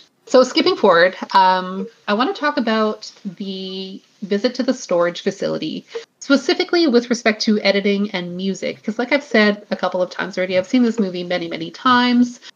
But like, despite that, the editing of the scene when Clarice is inside the storage facility and she's creeping around trying to, not touch too many things, but also looking for whatever it is that Lecter sent her there to find. It's like the editing of the scene with the music and the strings. There's such a tension where we are equally as scared of what Clarice might find as she is. And, ultimately finding the head in the jar is not wildly horrifying in terms of what she possibly could have found. But the build up to that reveal was just really well done.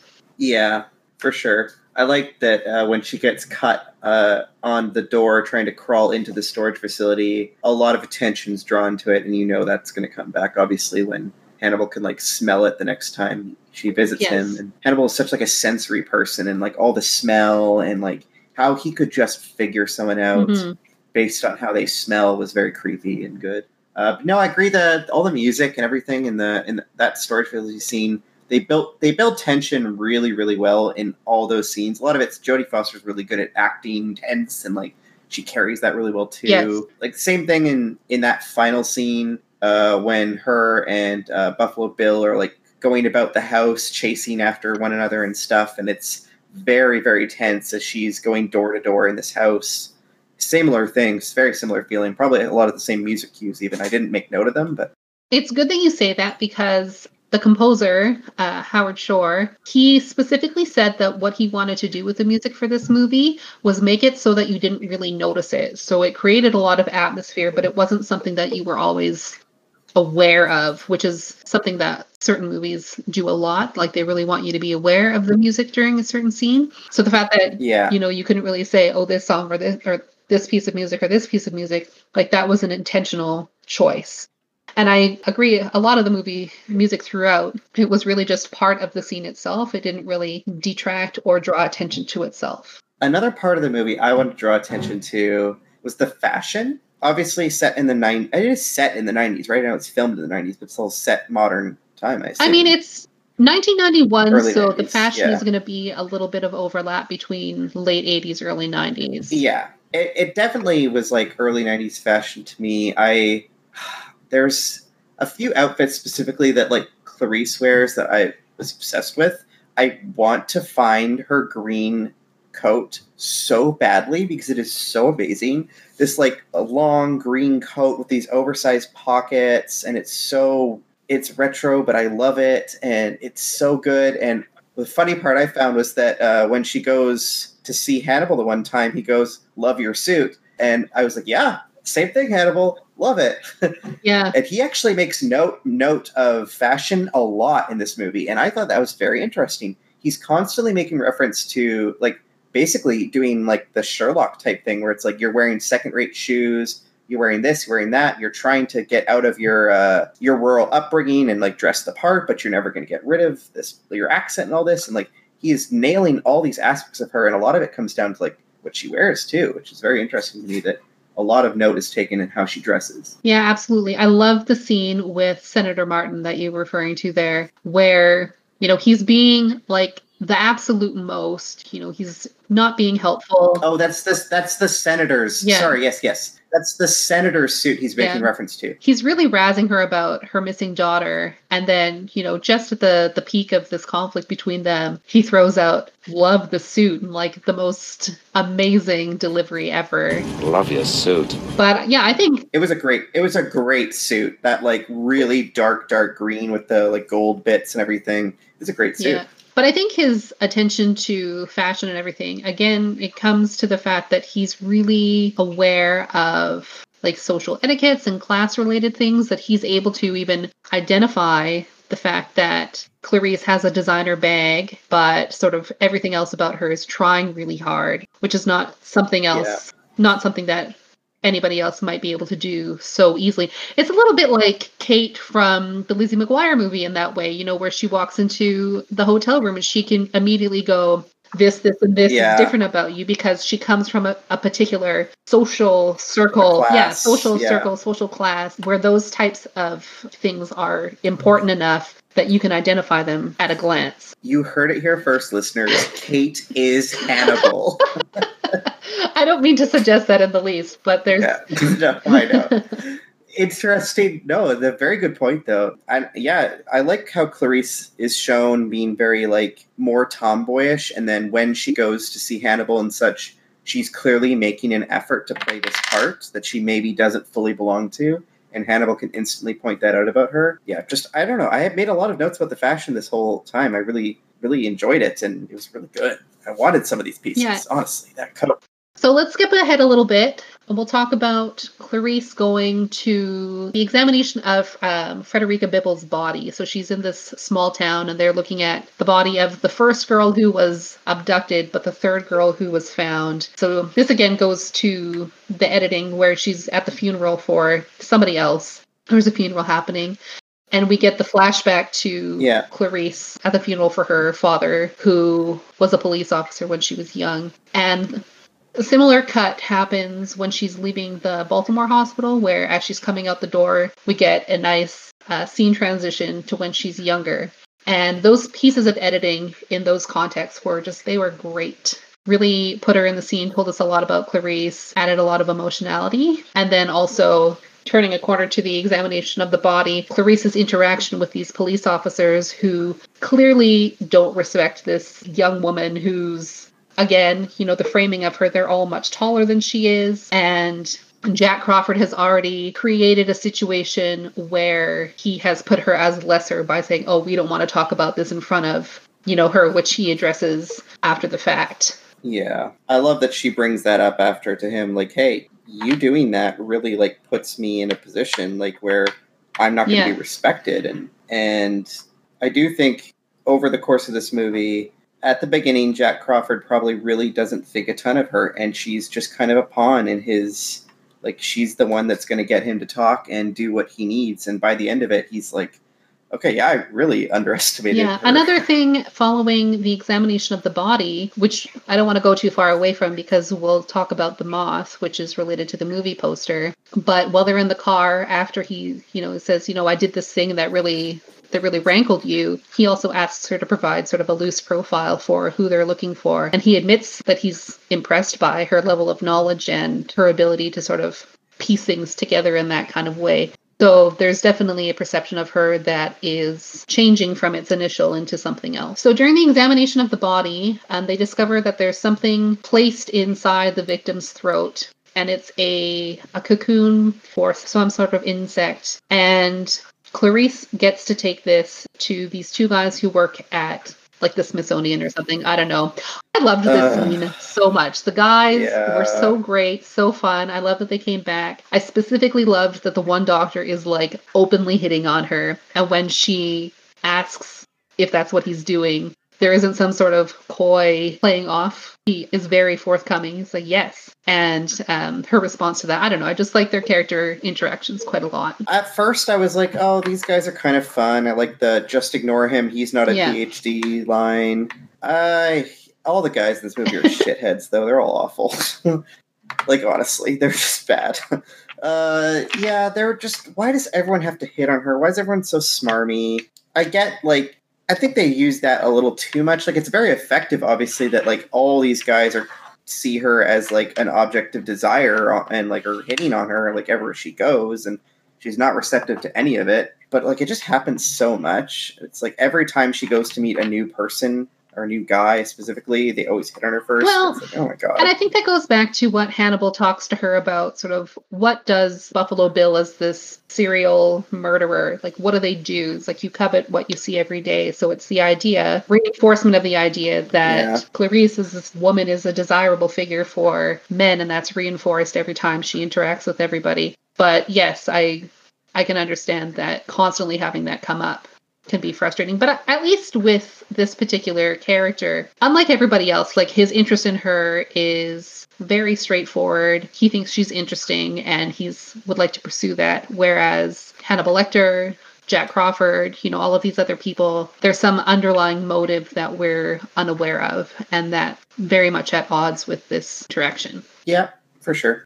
The other thing I liked about this scene is that we get a lot of information in a very short period of time. So we know that it's a death's head moth, which is what we see on the movie poster. We know that it's not a moth that's native to the United States, that it has to be specially imported, that the person who imports them offers a lot of care and affection to them. And then we get a beautiful edit transition to James Gunn's house, where we see all of these moths and we get further confirmation that he is the killer. Also, after this is when Catherine Martin gets abducted. So as I said early on, he uses something out of Ted Bundy's playbook where he wears a fake cast and he's trying to maneuver some piece of furniture into a van. And Catherine Martin, being, a soft-hearted individual, she offers to help. And when he gets her inside the van, he bashes her on the head and he abducts her. And so Buffalo Bill's entire MO is that he abducts larger-sized women.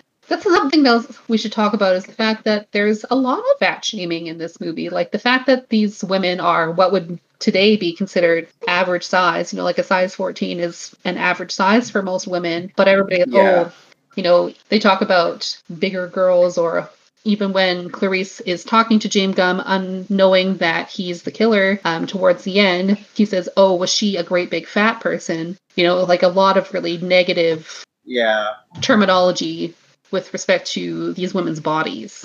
I was confused by it a little bit because obviously Catherine Martin, the person he abducts in the movie that we see a bunch through the movie, we get her perspective a lot, and I thought she was a good character. I like that we get the short scene of her before she's kidnapped. It kind of sets up the kind of person she is, and then we're constantly kind of flashing back to her trying to really struggle to survive and stuff. But she's about the same size as Jodie Foster. Like, she's not that much bigger than Jodie Foster. Yeah, it was just like she just seemed like an average size, and she's the only one we really see a lot of, so we're assuming that's the size of most of the people, and it was just like, this is a weird amount of fat shaming. Yeah. Like, there was a lot of reference to it, and it's because like he wants a lot of skin or whatever to he starves them down a little bit so that they're a little bit loose, so it's easier to skin the parts of them that they need. I don't know. It was just weird.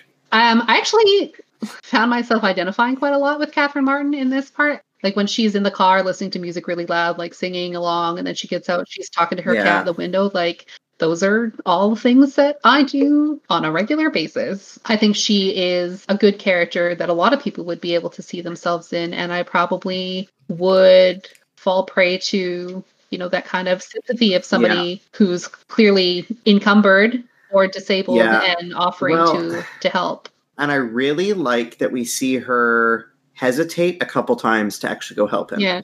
She sees it, wants to ignore it, and then she thinks about it. She's going to leave. She thinks about it again. And she eventually goes, "Hey, do you need a hand with that?" And it's just like, she clearly knows it's dark. She looks up at her cat again. She looks over at her door again. She knows it's dark. She knows there's not a lot of people around. And she's clearly not dumb. But at the same time, it's such a good setup. And he's so innocent seeming. And he's doing such a good job of just like struggling over there, that it's like, she just gives in and goes and does it because she's such a good person. And they do a really good job setting her up. She's a very good point of view character.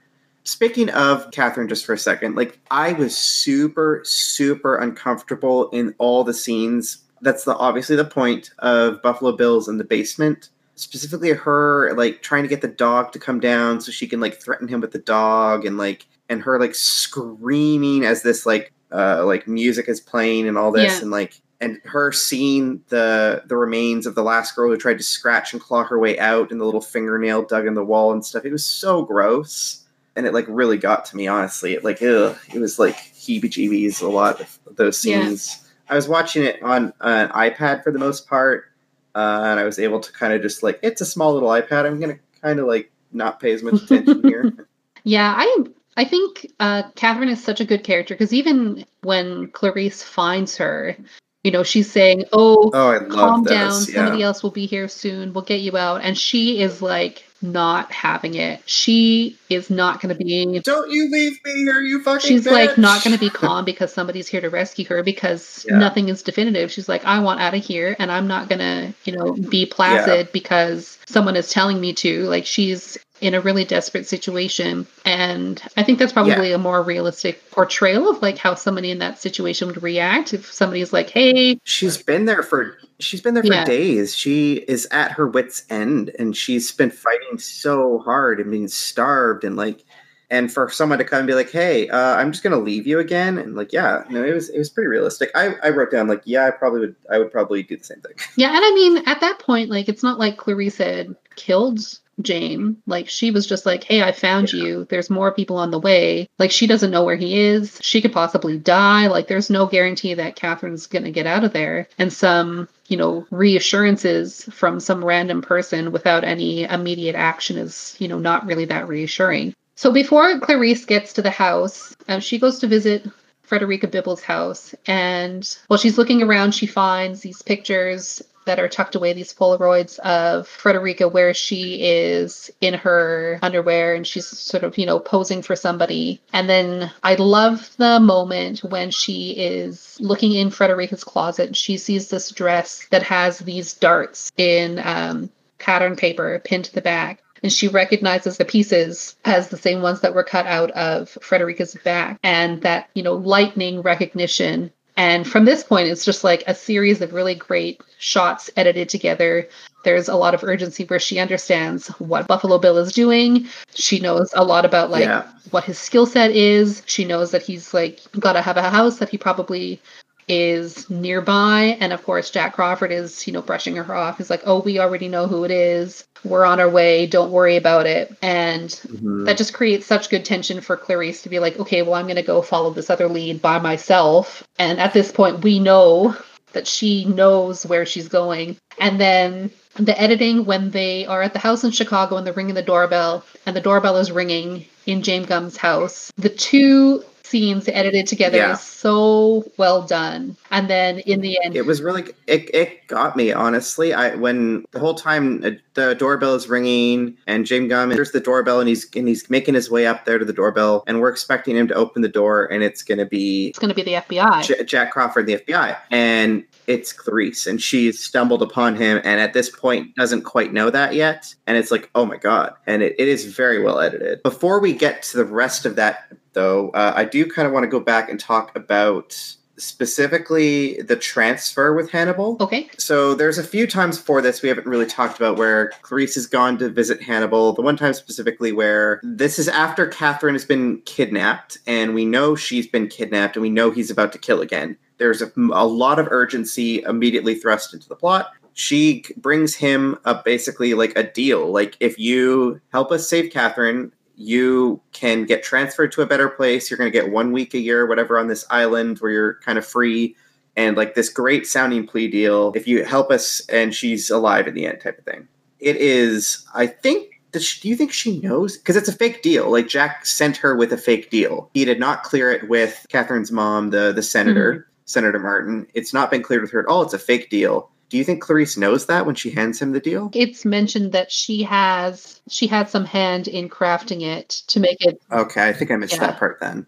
Oh no, it is Clarice who helps this because it's her idea to make the island that's named it's actually Fool's Gold or whatever. Or was that the name of the island is like an anagram for something, right? No, the name that he gives Senator Martin for who the killer is. Yeah, that's Fool's Gold, but the name of the island is actually something else that Clarice picked.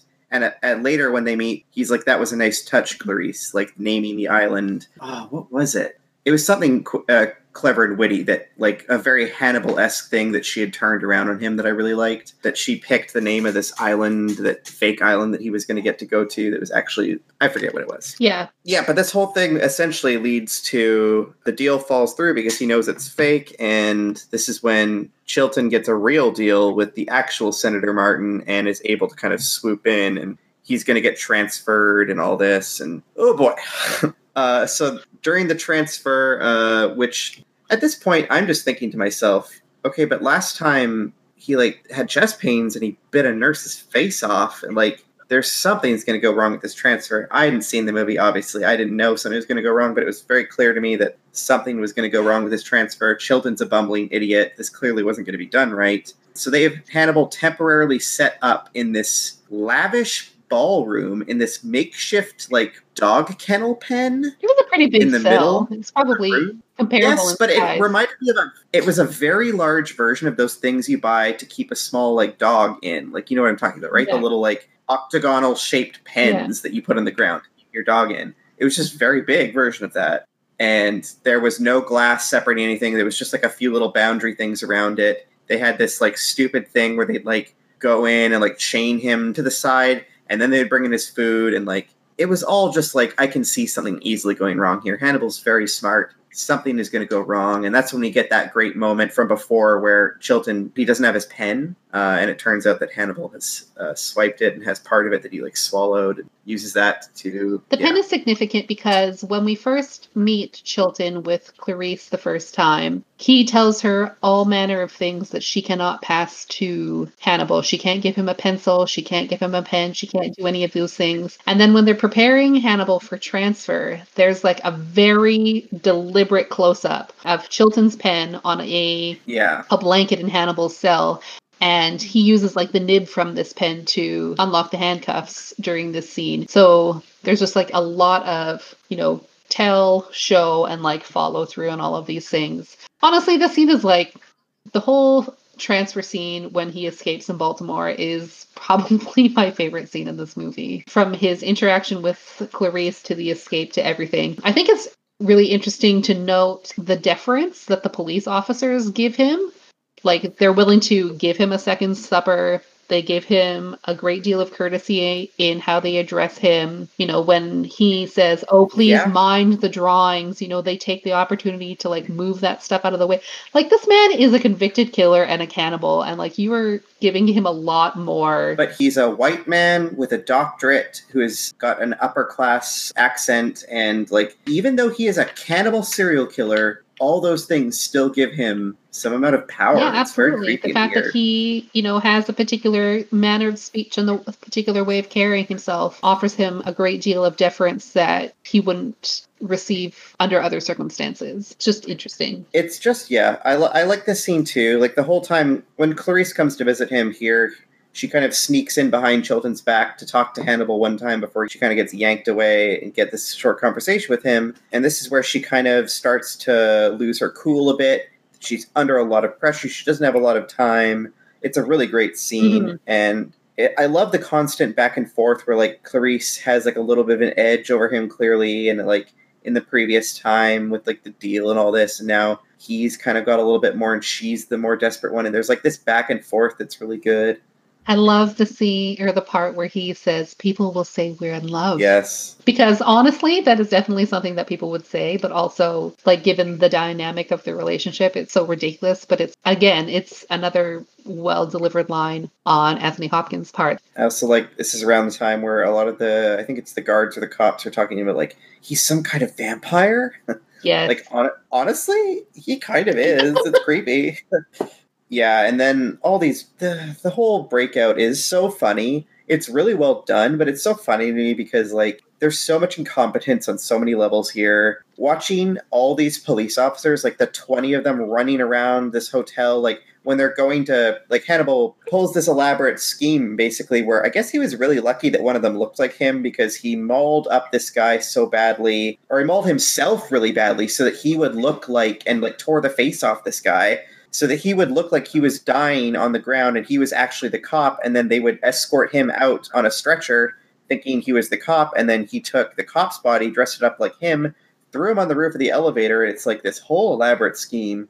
And the cops the whole time are just running around like chickens with their heads cut off. I love how they all hold their guns like they've never held a gun before. It reminded me of like improv class acting being cops. They're holding them so far away from their bodies and just pointing them at everything. And they're all like jumping around madly. And it's really funny. Yeah, there's definitely an air of anybody could get shot at any moment. But yeah, I agree. There's a particular level of incompetence that's shown because the ease with which Clarice is able to gain access, like she just like tells the most surface lie. And they just are like, sure, check your gun, like, no problem. Oh, 100%. You just know he's going to break out. He's in a dog kennel in the middle of, like, an opera house. Like, it's crazy. He bit a nurse's face off when he had chest pain. Like, he is fucking dangerous, guys. Like, why are we giving him second dinner? He might be a vampire. Like, it was great, though. And then from that point in the movie, he's on the lam. Is that what the reference is? He's gone. Yeah. He's free. Like, he murders everyone in the ambulance and escapes. Like, he's being escorted by ambulance. They think he's the other guard, and he just, like, bites everyone's head off or whatever and just runs away. The ambulance is also another example of the foreshadowing of Chilton's warning about what happened with the nurse. Is like, oh, his heartbeat never went above 85. And so he's supposed to be, like, basically going into cardiac arrest in this hospital. And, like, he's totally normal, that he's able to, you know, pull the face off and, you know, pull it over on these paramedics because he has this ability to control, you know, his cardiovascular system in such a way that is dangerous to other people. Or he's a vampire. I'm honestly kind of team vampire right now. Yeah, I was not expecting the movie to go that direction. I didn't know, this being my first time, that Hannibal was going to be free and just running around and stuff. I was like, oh my god, Hannibal's free. I kind of expected this movie to close out with a scene of, like, Clarice coming to Hannibal in his cell and being like, I did it. Even though you tried to throw me off the trail or whatever, I got him, and, like, I'm triumphant, or really, like, have this moment where, like, I played you, Hannibal, or whatever. Like, that's kind of what I thought the movie was going to end like. I really didn't know that there was another movie or anything. So, like, oh my god. It really changed everything in that second act. We should definitely get you to watch the rest of the series then. So let's just jump forward to the end. So we have Clarice. She shows up at James Gunn's house, but she doesn't know that he is Buffalo Bill yet. And he is, you know, buffeting her questions. He's not so casually asking about the investigation. Oh, do you have any suspects? Are you going to catch them? While he's looking for this business card. And then we get one of these moths that flutters out, and, like, again, it's another, you know, lightning moment of understanding, and then it just charges forward into, you know, this very tense scene of Clarice chasing, you know, him into the basement. She's closing all the doors. She finds Christine. She's an FBI trainee there on her own. She's never been in this situation before, and it's just as much about survival for her as it is about, you know, stopping this guy. Yeah. And, you know, the scene where she stumbles into the room and he pulls the power and he's got the night goggles is such a charged moment. And, you know, that clicking of the safety off the gun that signals where he is, that allows her to, like, empty her clip, is such a good scene and such a good way to end that altercation. Yeah. One thing I noticed when I was watching this is just Clarice is panting so loud. Like, oh my god. Like, I understand that she's stressed and this is a difficult situation, but, you know, if you're casting around in the dark for somebody who has the potential to kill you, you know, like, panting so loud that they could easily hear you anywhere is, like, not doing you any benefit. Yeah, she's, like, smacking about the room with her hand, too, making a decent noise, for sure. Before that night goggle scene as well, as she's in the basement and finds Catherine and all that, what I thought was really good about that, in parallel to, like, the quietness of the scene when she's in the dark and the night goggles and everything, when she's in the basement, it's so noisy. There's Catherine screaming, the dog is barking, there's music playing. It's so loud from so many different sources, all the slamming of the doors, and that was a very different way of making tension than, like, your average, like, quiet, like, creepy music playing type of thing. It was, like, noise overload. It was, like, Clarice was, like, adrenaline pumping place to place to place, door, and, like, the tension in that scene was really good, too. So, at the end of the movie, Clarice graduates. She gets a phone call from Dr. Lecter congratulating her, letting her know that he's got no intention to kill her because the world is more interesting with her in it.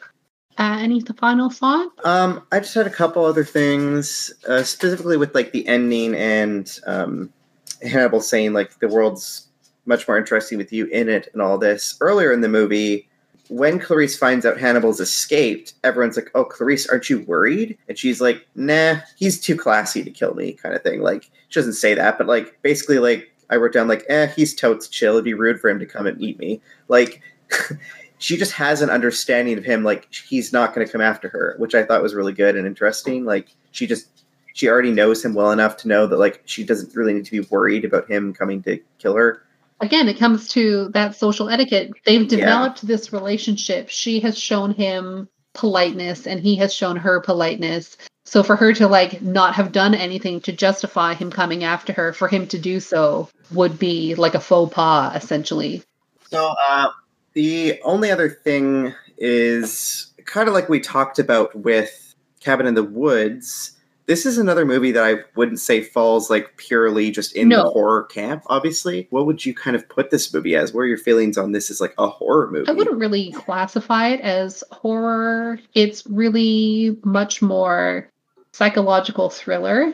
That's definitely where I would put it, but because you picked it for our horror episode kind of thing, and right? Part of that is because when this movie won all of the Oscars that it did, part of the perception was like, oh, it's like the first horror movie because of the subject matter that it dealt with. So it kind of sort of falls on the periphery of horror.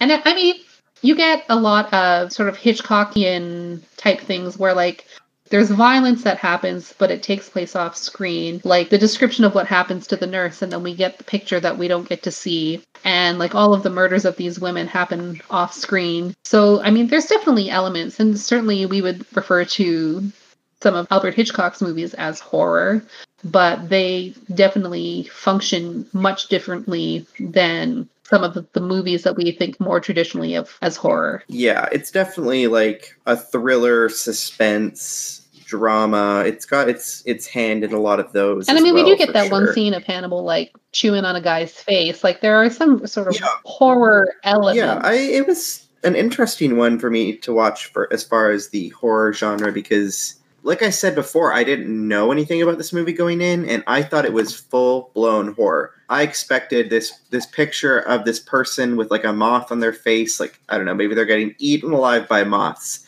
Silence of the Lambs. What's that even mean? Maybe they're just like, I don't know, a bunch of people are being silenced, a bunch of people are being killed. Maybe they're being killed by lambs. I don't know. So it was interesting to figure out that it's like a reference to, which we didn't even talk about, to Clarice's backstory, where she ran away from this ranch she was living on after her dad died, because she found all these lambs that were going to be slaughtered, and she tried to save them, and she couldn't, and like the screaming of these lambs going to slaughter was just like so ingrained in her head that she kept having like nightmares of it, and it was very effective like metaphor and reference through the movie, and with the moths and everything. Like it was interesting piecing that all together. But no, I didn't know this was going to be more like the suspense thriller thing, so I was definitely pleasantly surprised with that. I would definitely put it in like part horror for sure.